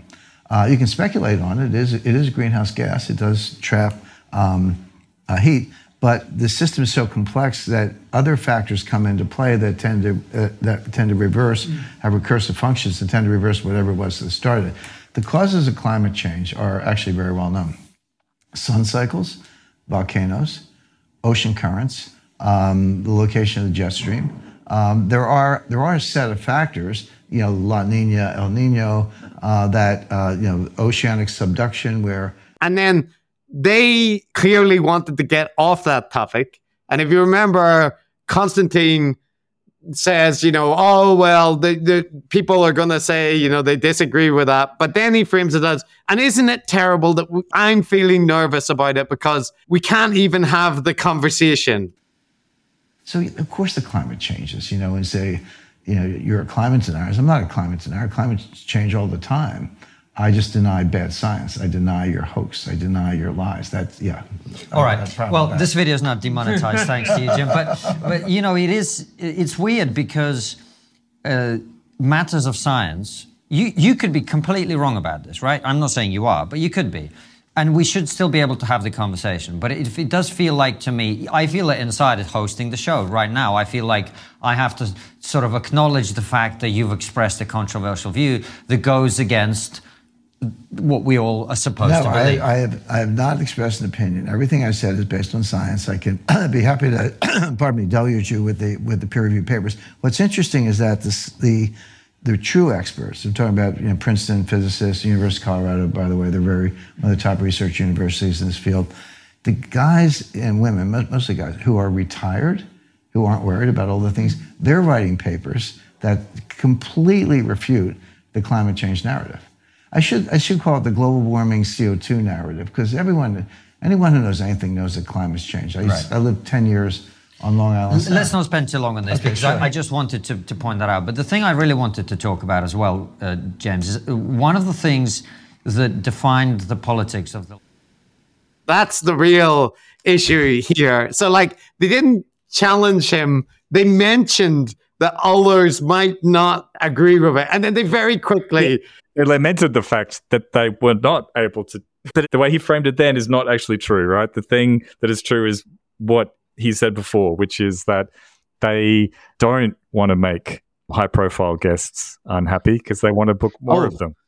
Yeah, so you mentioned Sam Harris, so they talk about him a little bit. And if you remember, Sam Harris got in hassle, right, because he made the comments about Hunter Biden's laptop on their show, that viral clip that got him in hassle in the conservative media sphere. For all the concerns we had about how that interview got spun and whatever, I interviewed Sam Harris last year is a good example. And when we go back to America, we're gonna interview Sam again. Yeah, and I'm really looking forward to it. So am I. I just got to say about this is because presumably they've agreed with Sam that they'll do that, right? Sam has an addiction to going and talking. He doesn't.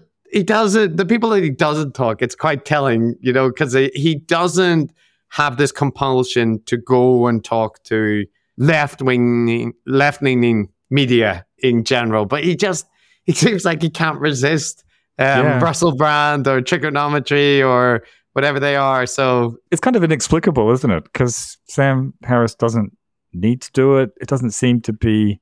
I don't really get it. Do you?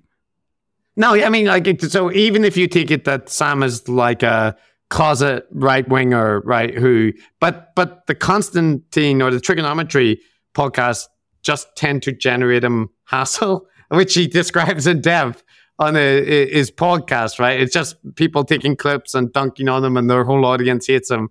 So presumably it's that the interpersonal part was fine. So yeah, I don't fully get why, but yeah, no. No, that's all right. I'm not Sam. Yeah, so there's that. So Matt, there's one other element that we haven't talked about in this, and I think it's better that we leave it deep into the podcast where some people will never reach, because this is a little. It's both, I think, a good point, and also impossible not to find like a little bit cringy, because right, all the things that we're talking about, it's mostly around Constantine. Right? Clearly, he is the front man.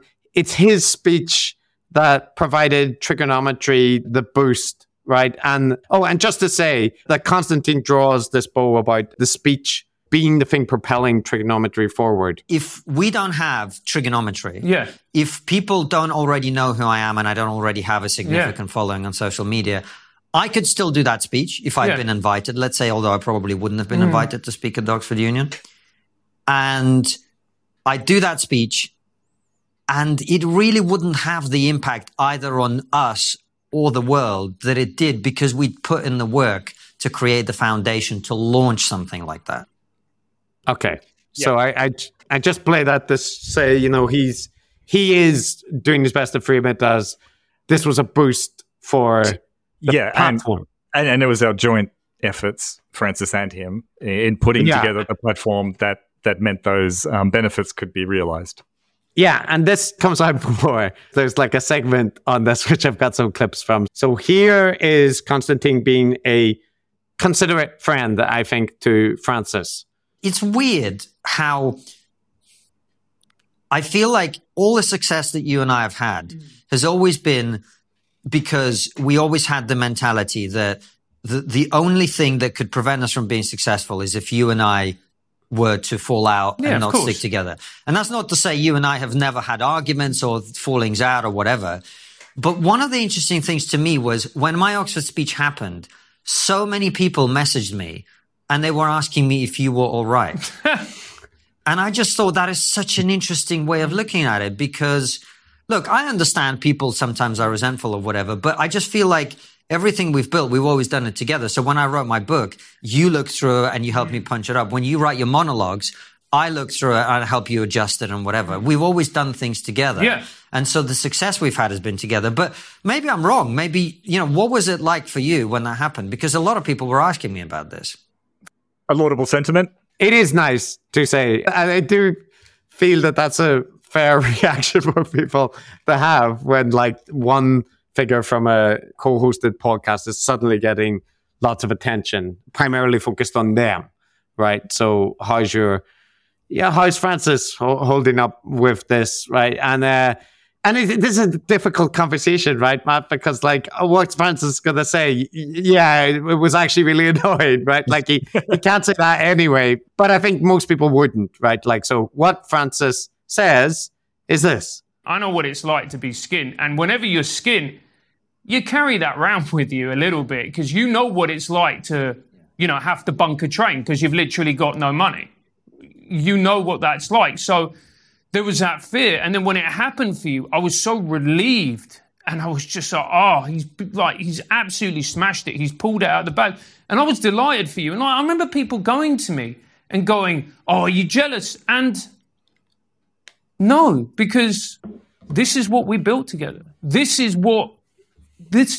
We're a team. And I've always compared what we do to a band. Yeah. We're a band, you know. And so the fact that you went and you did this amazing thing was incredible for all of us. It was something I was genuinely proud of. And also as well, it is completely what you should be doing.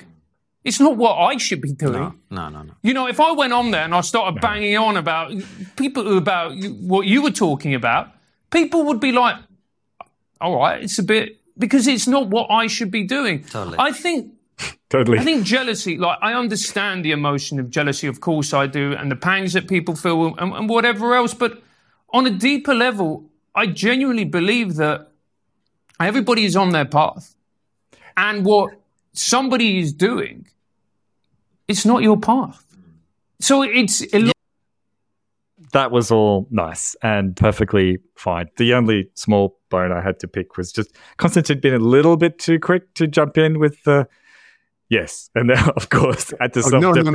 I shouldn't be doing that. No. Not you. Yeah, a little bit too quick there, but apart from that, all fine. But yeah, a little bit cringe as well. But again, it's all very normal, isn't it? I mean, look, one of these days, Chris, you're going to be off there debating Destiny. You're going to be Twitter. We're going to have this conversation. We're going to have this conversation. I'm going to be fine with it. You're doing well. There's no. I'm very happy for him. It's fine. Totally fine. I don't even care. we built this. We built this together, Matt. That's the important. I'm playing the drums. He's out there on lead vocals. We're a band. I'm gonna be cool with it when it happens for you, man. I'm gonna so I will perfectly say that just the human element is this is two people navigating the situation. Constantine is trying to be considerate, and Francis is being, what's that word where you're supportive, self-effacing? I don't know. Yeah, supportive, self-effacing. Just in general, he's responding in the way a good human would. Yes. Yeah, and you do see, so we pointed out that Constantine was quick to agree, but he does big up Francis, right? So he does. Here's an example of this. It's been amazing to work and spend time and share and grow and develop and just see you develop and to see you improve. It's been a privilege. It's been a privilege because it's been a privilege to see you get better, and it also makes me want to get better, and it makes me want to improve. And you're crushing it, man. I mean, you're doing lots of TV now. We've got your clips coming out on the channel that are doing really well. You've been doing your comedy monologues, which are improving and growing over time as well. So, I'm really excited to see. I've always said to you, and people won't know this, but I've always pushed you a lot. Sometimes too much, maybe, or too forcefully at least. But I've always really believed in you. So absolutely, Chris. Jokes aside, I was cringing a lot throughout because there was just so much self-congratulatory, self-indulgent stuff going on. This was also a bit self-indulgent, but it was them talking about a natural thing that happens when one of them is getting all of the accolades and all of the limelight. And, for these guys, in the attention economy, that's gold. And Francis isn't getting it, but, they talk about it in a heartwarming way. So I might make a couple of little mean jokes, but it's perfectly fine. It's good. Yeah. And there is the issue of what Francis is supposed to be doing if he's not supposed to be doing the monologues that Constantine does. But they talk about that. They say he's got comedy and he's writing a book and hosting things. You might have missed it because you're playing at 2x speed, but they were giving examples of how, it's important to swing and miss and it's okay to embrace failure. And they played a video clip of Francis totally fucking up. Oh, did you miss that? Oh my God. Oh, yeah. I know what you're talking about. They play a clip of him hosting an event for GB News. But yeah, it's one where it doesn't go well. And look, if it goes, and I'll tell this story. So I presented a show on GB News, which is Headliners. And they got me in, and I was very happy. And they gave me the clicker, and I went to start, and the clicker froze, and everything went wrong. Let's take a look at those front pages. The Daily Mail are going with Make Coward Letby Face Us. This is to do with Nurse Letby, who is refusing to actually face the judge when she is being sentenced. The Times is now is going with Letby police fear that she attacked 30 more babies. So they're kind of highlighting, sometimes there's setbacks and things don't go as you will, but it was an odd choice after the segment where they were talking about Constantine's success and Francis's being totally okay with that. And then the segue was to that time that Francis totally screwed up. But it was, I don't know. I felt sorry for Francis, but anyway, they seem okay with it. So it's fine. Matt, we do also like to try and find at least one things where we agree with the people, right? And, we could say this bit, but I would say this sentiment that Constantine expressed, I find... I know what you're going to play. Oh, really? I know what it is. Well, what is it? This is how simpatico we are. Okay, let's see. I haven't told you. You haven't told me. I know what you're going to play. Okay, let's see if it's what you expect. And the reality is, as well, man, is, I think people, I don't know if it was true for you, but for many people, I think we kind of live through life waiting for something to happen. Yeah. For someone to come and save us somehow. Yeah. And the truth is, no one's coming. No one's coming to save you. No one gives a shit. People are busy living their own lives. They're not sitting there judging you and wondering what your opinion is about this or that most of the time. And the other thing is, you don't know when you're going to die, but when you do, all that's going to happen is they're going to put you in the ground, throw some dirt on top, and go and eat some food. Yeah. That's it. There's no big glory. Okay, look, you're famous, whatever. There'll be lots of people at the funeral, but that's it. Nothing happens. And so you might as well make the most of what you've got. You might as well say what you think. You might as well be yourself. Was that it? That was it. And I think a little bit earlier to that, Constantine spoke about how it's okay to screw up, because in your mind, when you've screwed up in some way, you've embarrassed yourself, there's been some total failure, people are laughing at you and so on. Like, don't worry about it, because in 10 minutes, they'll have forgotten about you. Most people are thinking about themselves and they're not dwelling on the mistakes and stuff that you make. So it's a natural human impulse to dwell on it and beat yourself up, but just don't do that, and don't worry what other people are thinking about you, because they're probably not thinking about you very much at all. So it was very much a related point, and I thought it was reasonably profound even. It was good. Yeah, agreed. And I don't know if I'd say profound. Well, profound. Yeah. I want to walk that back a little bit, but that's going to be at the cover of the book. Yeah, no, I'm walking that back. Everyone on Reddit, sit down, put away the keyboard. I just think that's something that kids, for instance, if you've got young children, teenagers, that's something. It's a good message. It is a good message. Yeah. And before people on the Reddit, because I know what they're up to as well, Matt, before they say, focusing on that speech, it was an Oxford Union speech, it's not representative, that's just like, it's supposed to be full of rhetoric and stuff. Just listen to Francis explain what the speech was made of. And that's why your speech worked, because you were absolutely you. It was you distilled. You weren't trying to be something else. You weren't saying something that you didn't wholeheartedly believe in.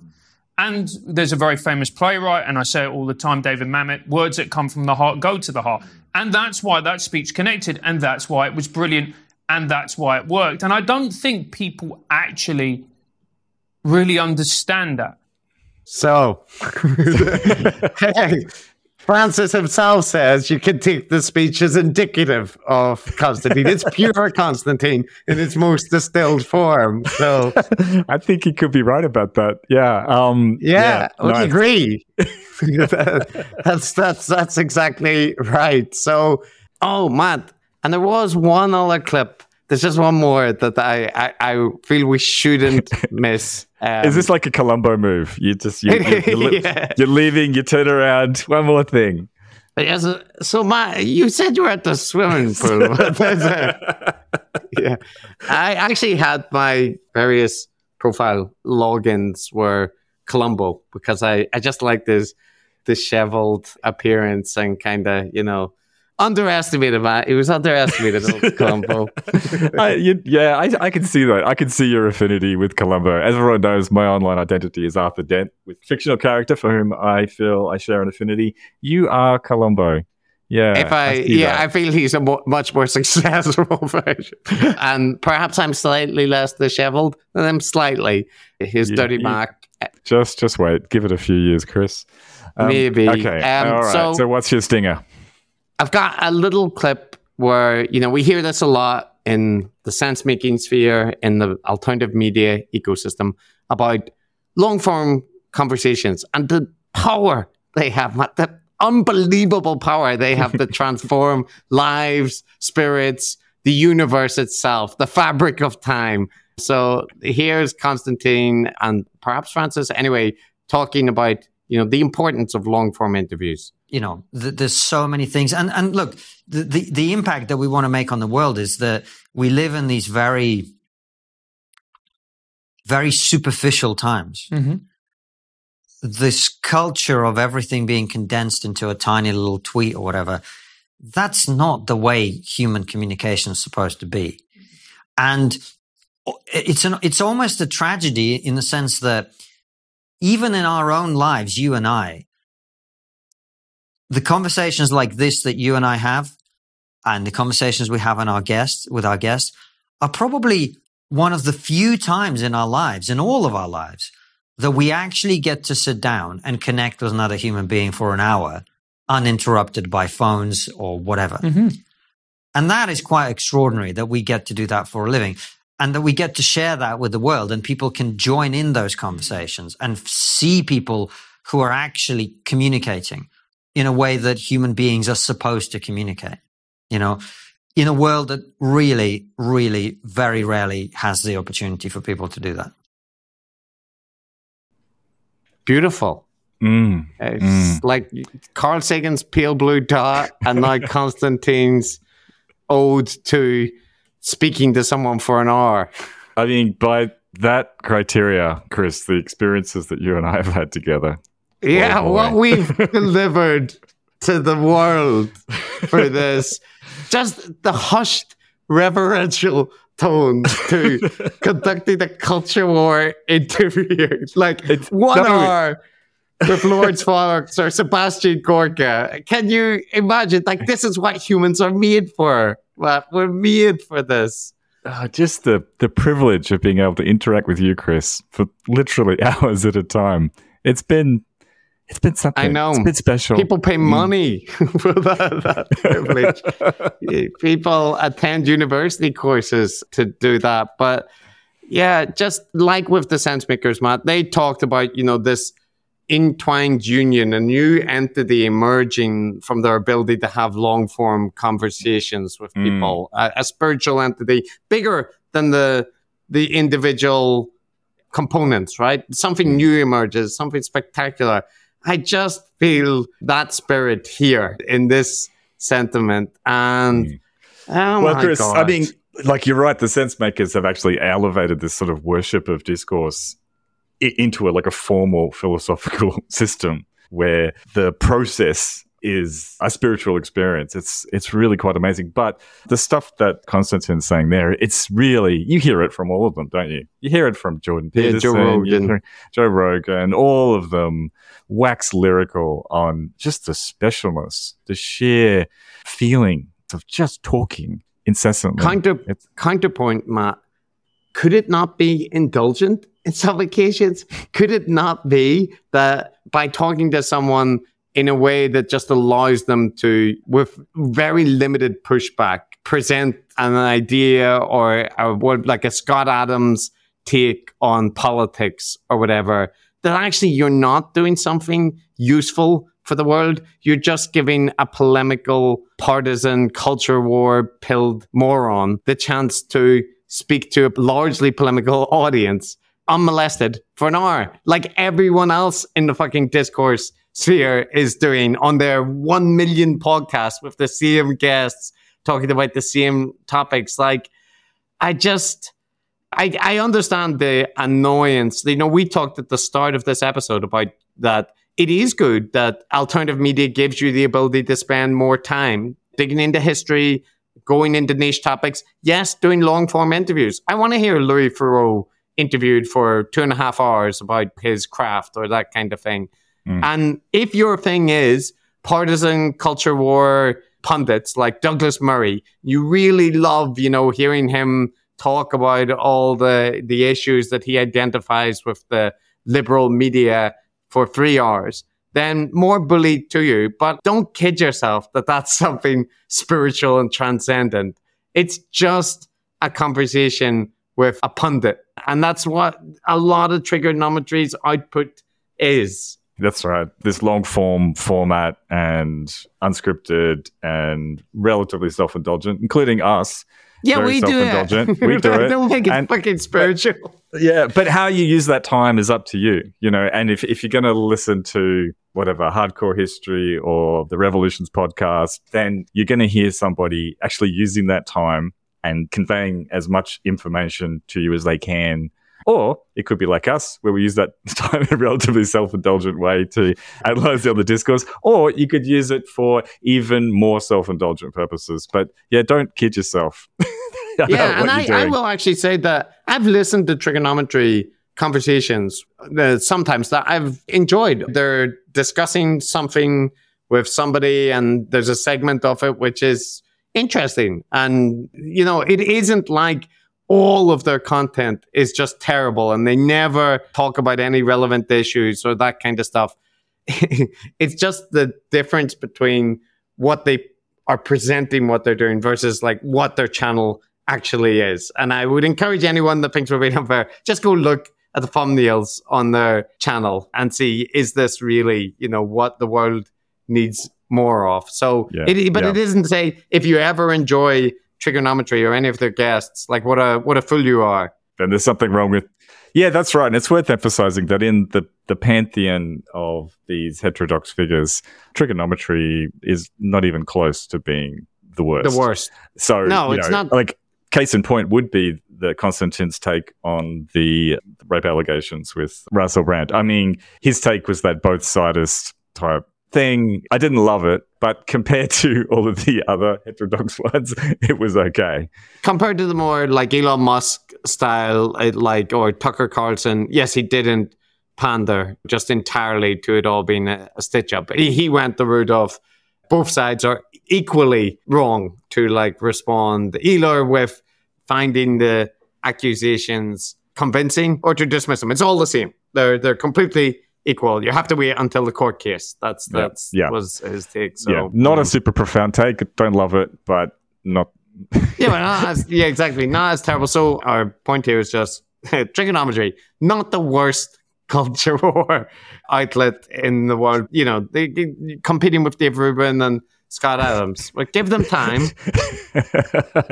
Let's see how things go for them. Okay. Yeah. Okay. So, well, why don't we finish by just saying that, you know, where they're going, Matt, the journey that they're on, the rocket ship Triggernometry, where do they go from here? Absolutely. I'm proud of everything that we've achieved. I'm excited. Oh, mate, the rest of this year is going to be absolute dynamite. The stuff we've got coming up is exciting as hell. Nigel Farage. In terms of what the media organization that we're building is going to look like. We'll be talking more about that when the time is right. But also some of the stuff we're going to get up to in America, some of the brilliant guests we've got lined up here. You know, you and I are going to continue putting out comedic and satirical stuff. Oh, God. I've never seen any of the comedic stuff. I will insert here for our audience one of their comedic ad reads, just so that people can see their satirical chops. Oh, I did hear their satiric. Yes, yes, they should hear that. Hey, Konstantin, do you like being healthy? Of course. In my country, we judge men's health by his ability to wrestle bear. In London, I have since found out this has very different meaning. We've all had a night that's got out of hand. We will speak no more of this. The secret will be buried with my ancestors. Well, if you want to stay healthy and not feel like you need to be buried with Konstantin's ancestors, then you need to try AG1. AG1 is simple and easy way to get all nutrients you need. Each serving contains 75 high-quality vitamins, minerals, and whole food sourced ingredients. One scoop and you feel like a real man. We used it on our America tour, where we were constantly on the move, living out of a bag and working every day. AG1 meant we felt great, looked great, and we avoided getting sick. One scoop a day meant we knew we had all the vitamins and minerals needed for the day. We had hugely successful trip. It is very economical and I felt strong enough to wrestle American bear, which we all know is grotesquely weak compared to great Russian bear. If you're looking for a simpler and cost-effective supplement routine, AG1 is giving you a free 1-year supply of vitamin D and 5 free travel packs with your first purchase. Go to ag1.com/trigonometry. Yeah, I hope you all enjoyed that. But so just, big things are coming for Trigonometry. The 10th interview with Nigel Farage, the 14th interview with Matthew Goodwin, from across the political spectrum. They've got guests from everywhere. So, yeah, just wait. And the sad thing is, Matt, they're probably right. They probably are correct that the star will continue to rise and that they may become, an umbrella organization putting out content. But it is already a crowded marketplace, and they seem to be wanting to focus a bit on American stuff. But already over there, you've got a huge amount of people doing what they're doing. So, yeah, like you say, there's a big market for this material. It's a crowded market as well. So who can say what the future holds for Francis and Konstantin? But I won't say good luck, but I wish them well. Yeah, and you can see like part of the strategy that is being discussed here is evident from Konstantin's feed, because now he started putting out these videos which are monologues of him sitting in a chair talking about issues, and they tend to be framed around culture war topics with a particular controversy generating hook, such as the Nazis were not as bad as the communists in this way. Why communism is even worse than fascism. I'm aware that if you follow our channel, you understand nuance and complexity, but sadly not everyone does. In view of this, I have to make this disclaimer for those who will inevitably attempt to misrepresent what I'm saying in the future. Nothing I'm about to say is intended to serve as a defense of fascism.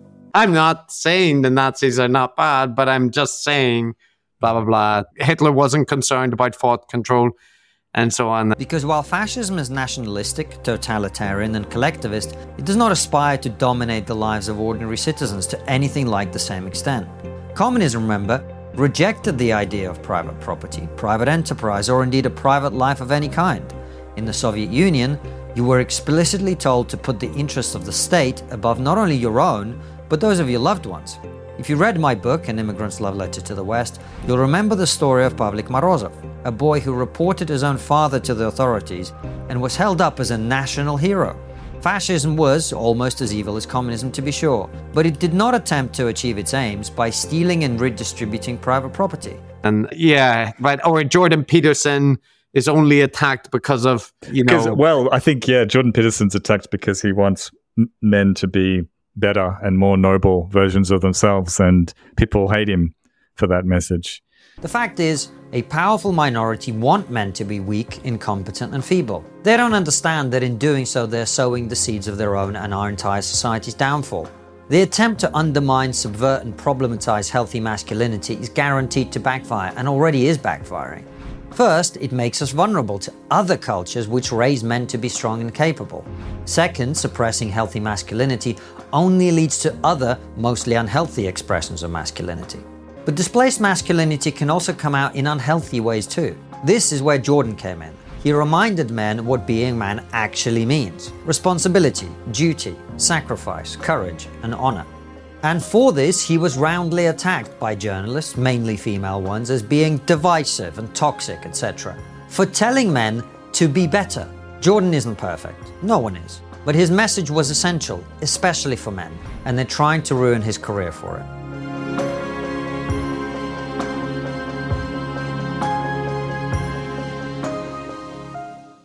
Yeah, that's it. That's the only thing that they find objectionable about him. But so you can see it, right? Because that's not their usual kind of content, the more like little edited piece, controversy generating, memeable. It's attempt to get Oxford Union version number 2. Yeah, memeable content. And, he knows my work. I mean, Jordan Peterson's getting older and more frail and less coherent these days. So, we need a new generation of influencers. Could be you, Konstantin. I will say it. Good luck. Good luck. Yeah. Good luck. Look forward to it. All right. Well, that's and in terms of where they fall in the sphere of gurus, they, I think, lack some of the qualities that we normally highlight in the Gerometer, revolutionary theories and these kind of aspects. Yeah. And I think Francis in general scores lower on almost everything. He's got a score. The more I listen to Francis, the more sympathetic I feel to him. Like, not to say I like him, but I feel a certain level of sympathy. You're allowed to like him. You can feel sympathy. It's all right. It's okay. But yeah, I like to have a little guess because it's hard for me to tell actually until we do it what they'll score on the Gerometer. But I suspect Konstantin won't score that high. I really feel like he's more of a grinding influencer, you know, with a political beat. He didn't score that high, Matt. We put him in. Oh, that's right. And he didn't. It was, middling. It was kind of aspirational. I think, though, he does have aspirations, as you can see in this content, right? Yeah, very for bigger things. Very much so. So in that respect, he does share something of the personal traits of some of the other gurus. Yeah. But he's already picked. He's, released his masterpiece, the Union speech. Where do you go from here? Yeah. Yeah, that's it. But, just again, Matt, the last thing I'll say is just this has all been around the successful viral video. And it is just honestly astonishing to me that carries such personal, professional, emotional significance. It's astonishing. Yeah. It is astonishing, and it's partly a reflection of the media world we live in now, and it's partly a reflection of the character, I suppose, which is linked, I suppose, because it's their business model as well. But yeah, it is amazing. I don't want to sound mean, but it's hard to comment on it without sounding like an asshole. But honestly, I would hate to be in a situation in life where going viral, especially a political red meat diatribe like that, culture war thing, was the thing that I linked my self-esteem to. That was the thing that showed that I'd made it, that I could actually look back on my life and my career with any kind of respect. You could look at your wife. and tell her. Anyway, like I said, it's hard to comment on that without being mean, but it is surprising. That's all right. It's all right to be mean sometimes. You would say that. Yeah. Well, that's it. So we're off now. We're not going to be back in Triggernometry waters for a good while. I don't care who they interview. I wash my hands of the situation, and that's it. Yep, they're done. Are we going to do an outro? Do we need to do outros? Yeah, we do. We do outros, Matt, in this world. That's one thing we do. We often go to reviews that other people have given of our content, and we review those in a review of reviews. Yep. It's like an execution squad of reviews. We've reviewed Konstantin and Francis. It didn't go well. Now we get reviewed. It's our turn. Let's see how it goes. Yeah. So the negative one is quite specific. The title of it is 13th January 2023, Malone and McCulloch. That's the title. Okay. Bodes well. I think I know where this is going already. Yes. And Tim of Townsville from Australia. This is the person who has left this review. I'd love to hear a redo of this podcast and consider the release of the Pfizer documents, the acknowledgement that the vaccines cause myocarditis, the increase in all-cause mortality in the USA, Europe, New Zealand, Australia, also the Australia TGA DAEN that details nearly 1,000 deaths attributable to the vaccine, over 130,000 adverse reactions, the reason highly vaccinated persons were in hospital in NSW Australia before the figures were stopped being published. That's the end. That is specific. Yeah. Okay. Yeah. Okay. Well, I can give it to them, Matt. A redo of the podcast. I'll give it to them in 1 minute. Malone and McCulloch are still absolute conspiratorial arseholes, relying on misrepresentation of statistics, fear-mongering, outright lies, and just bullshit in waffle, right? Yes. So, yeah, sorry, none of that, all those things that you've said, it just shows that your media diet is absolutely poisoned, perhaps by them. So, there's your retake of it. No, sorry. Go subscribe to Debunk the Funk. That will help you. That will help you. That's right. Every single one of those things you cited was nonsense in terms of being a substantive point. But we're not going to explain that here, are we? Because there's no time for this. No. And our friends, Debunk the Funk and various others, have addressed all these points better. If you want, just come on. We know how many people have died in the pandemic, and the endless point that you just have to return to here is don't compare adverse effects to not getting vaccinated. Compare it to getting COVID. It is always worse. Always worse. The comparison is always worse. Yep. Yeah. Even if you're a young man with very low risk, it's still worse. Yep. Okay. Oh, okay. Now, positive reviews. Positive reviews. We have too many to choose from. And we have one where somebody released 2 of the exact same review submitted, and one had the title A- and the other had the title B. So I think they were deciding our grade, and they submitted twice. So the more recent one is A-. So I guess we went up. Well, we'll take the more recent one. That was the last one submitted. So that's definitive. Yep. So here's the 5-star positive one. God, you should be the one reading this. This is from Twee Song 41.10. Topsy-turvy accents. Here in Aotearoa, New Zealand.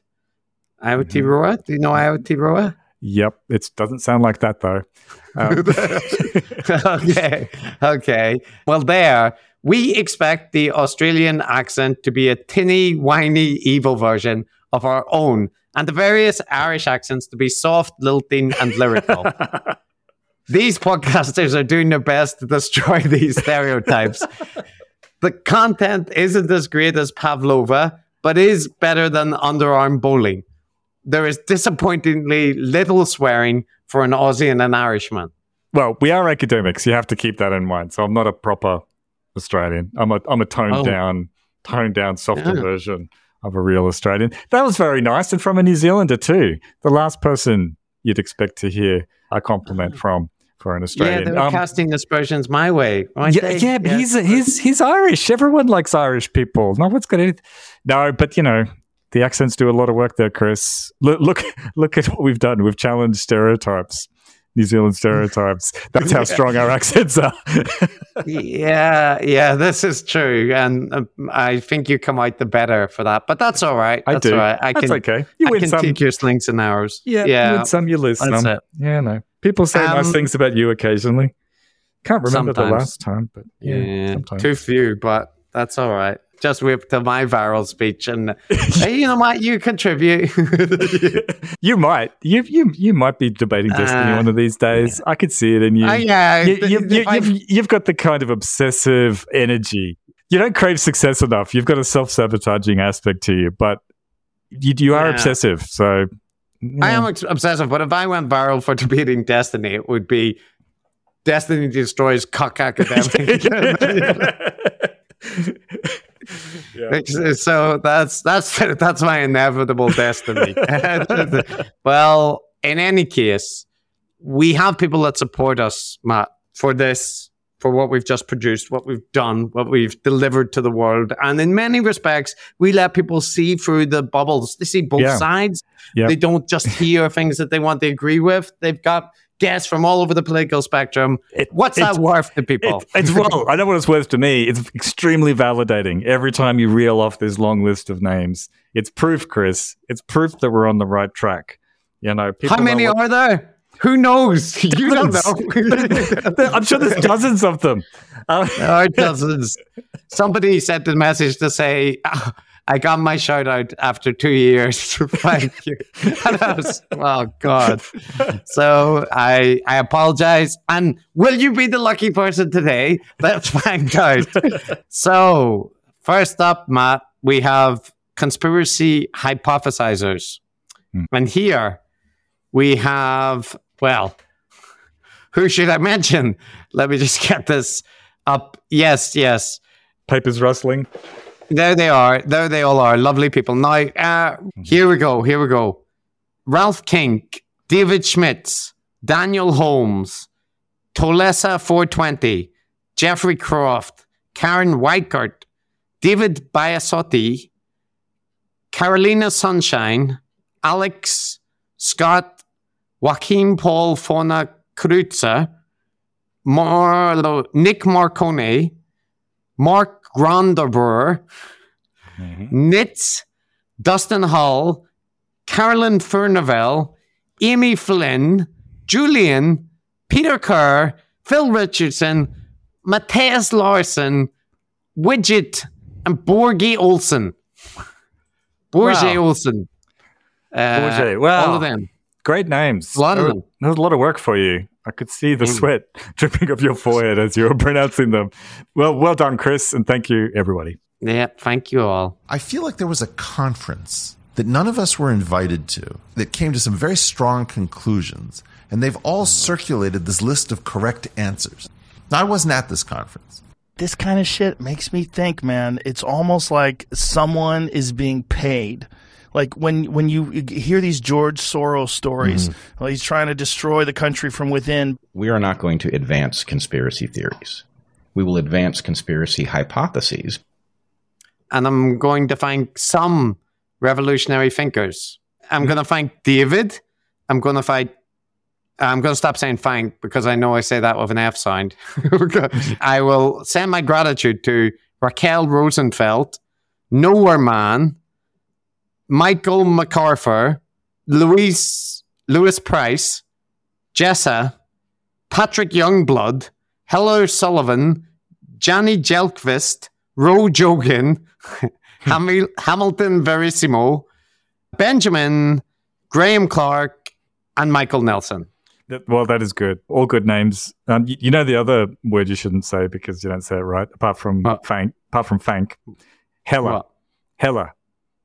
What's wrong with that? Hella. Can you hear what's wrong with that? Hella. I didn't say that there. I didn't say that now. There was nobody with the name Hella. Again, sweat dripping from the forehead.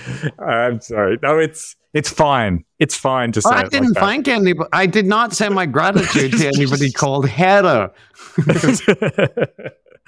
No. That's right. Thank you, Heather. Lovely name. Was there a Heather? Was there a Heather in that set? Yes, there was a Heather. Unless the actual name was Heller, Heller. In which case, I take it back. I retract it in that circumstance, Chris. I see. It wasn't random abuse. That makes sense. Okay, I'll accept it then. We will play a clip to thank you all properly. I'm usually running, 70 or 90 distinct paradigms simultaneously all the time. And the idea is not to try to collapse them down to a single master paradigm. I'm someone who's a true polymath. I'm all over the place. But my main claim to fame, if you'd like, in academia is that I founded the field of evolutionary consumption. Now, that's just a guess, and it could easily be wrong. But it also could not be wrong. The fact that it's even plausible is stunning.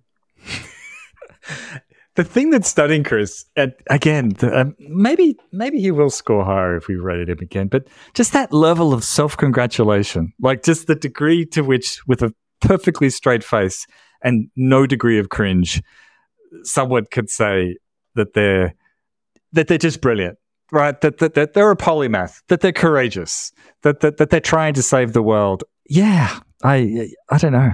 Yeah, it is amazing. It's quite something. And it makes it much worse when you know the context is Jordan saying that hospitals kill more people than they help. Right? Yeah. Right. So it's not even something that he's, possibly an interesting thought experiment or whatever. It's just something objectively wrong. But the thought that you could suggest it is stunning.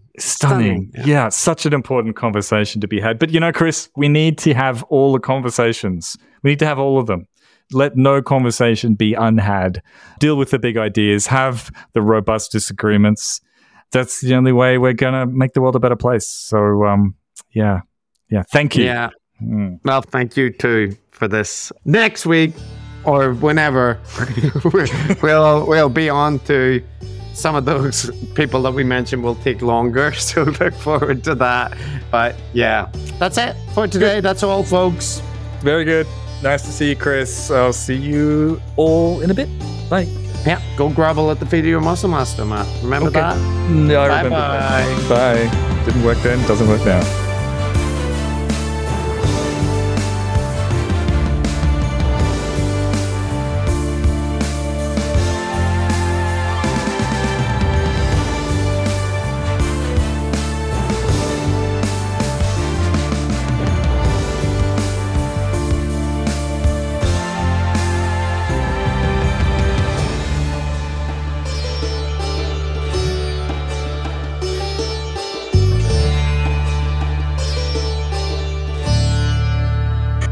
Donald Trump is in court facing 37 charges of mishandling classified documents and lying to investigators. And all the Democrats are rubbing their hands together thinking they've got him.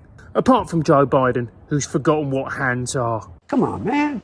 All you're doing is making Trump even more insane. Vendettas to Trump is like cocaine to Scarface. Trump is currently in his office now, feeding off vendettas. It's only a matter of time before he comes out with his machine gun and starts blasting away. Say hello to my little friend. It's not little, it's enormous. These aren't my words, this is what people have been saying about me. I have the biggest machine gun, the greatest in America. Trump is going to jail, but knowing him, he'll become the first inmate to become president of the United States of America.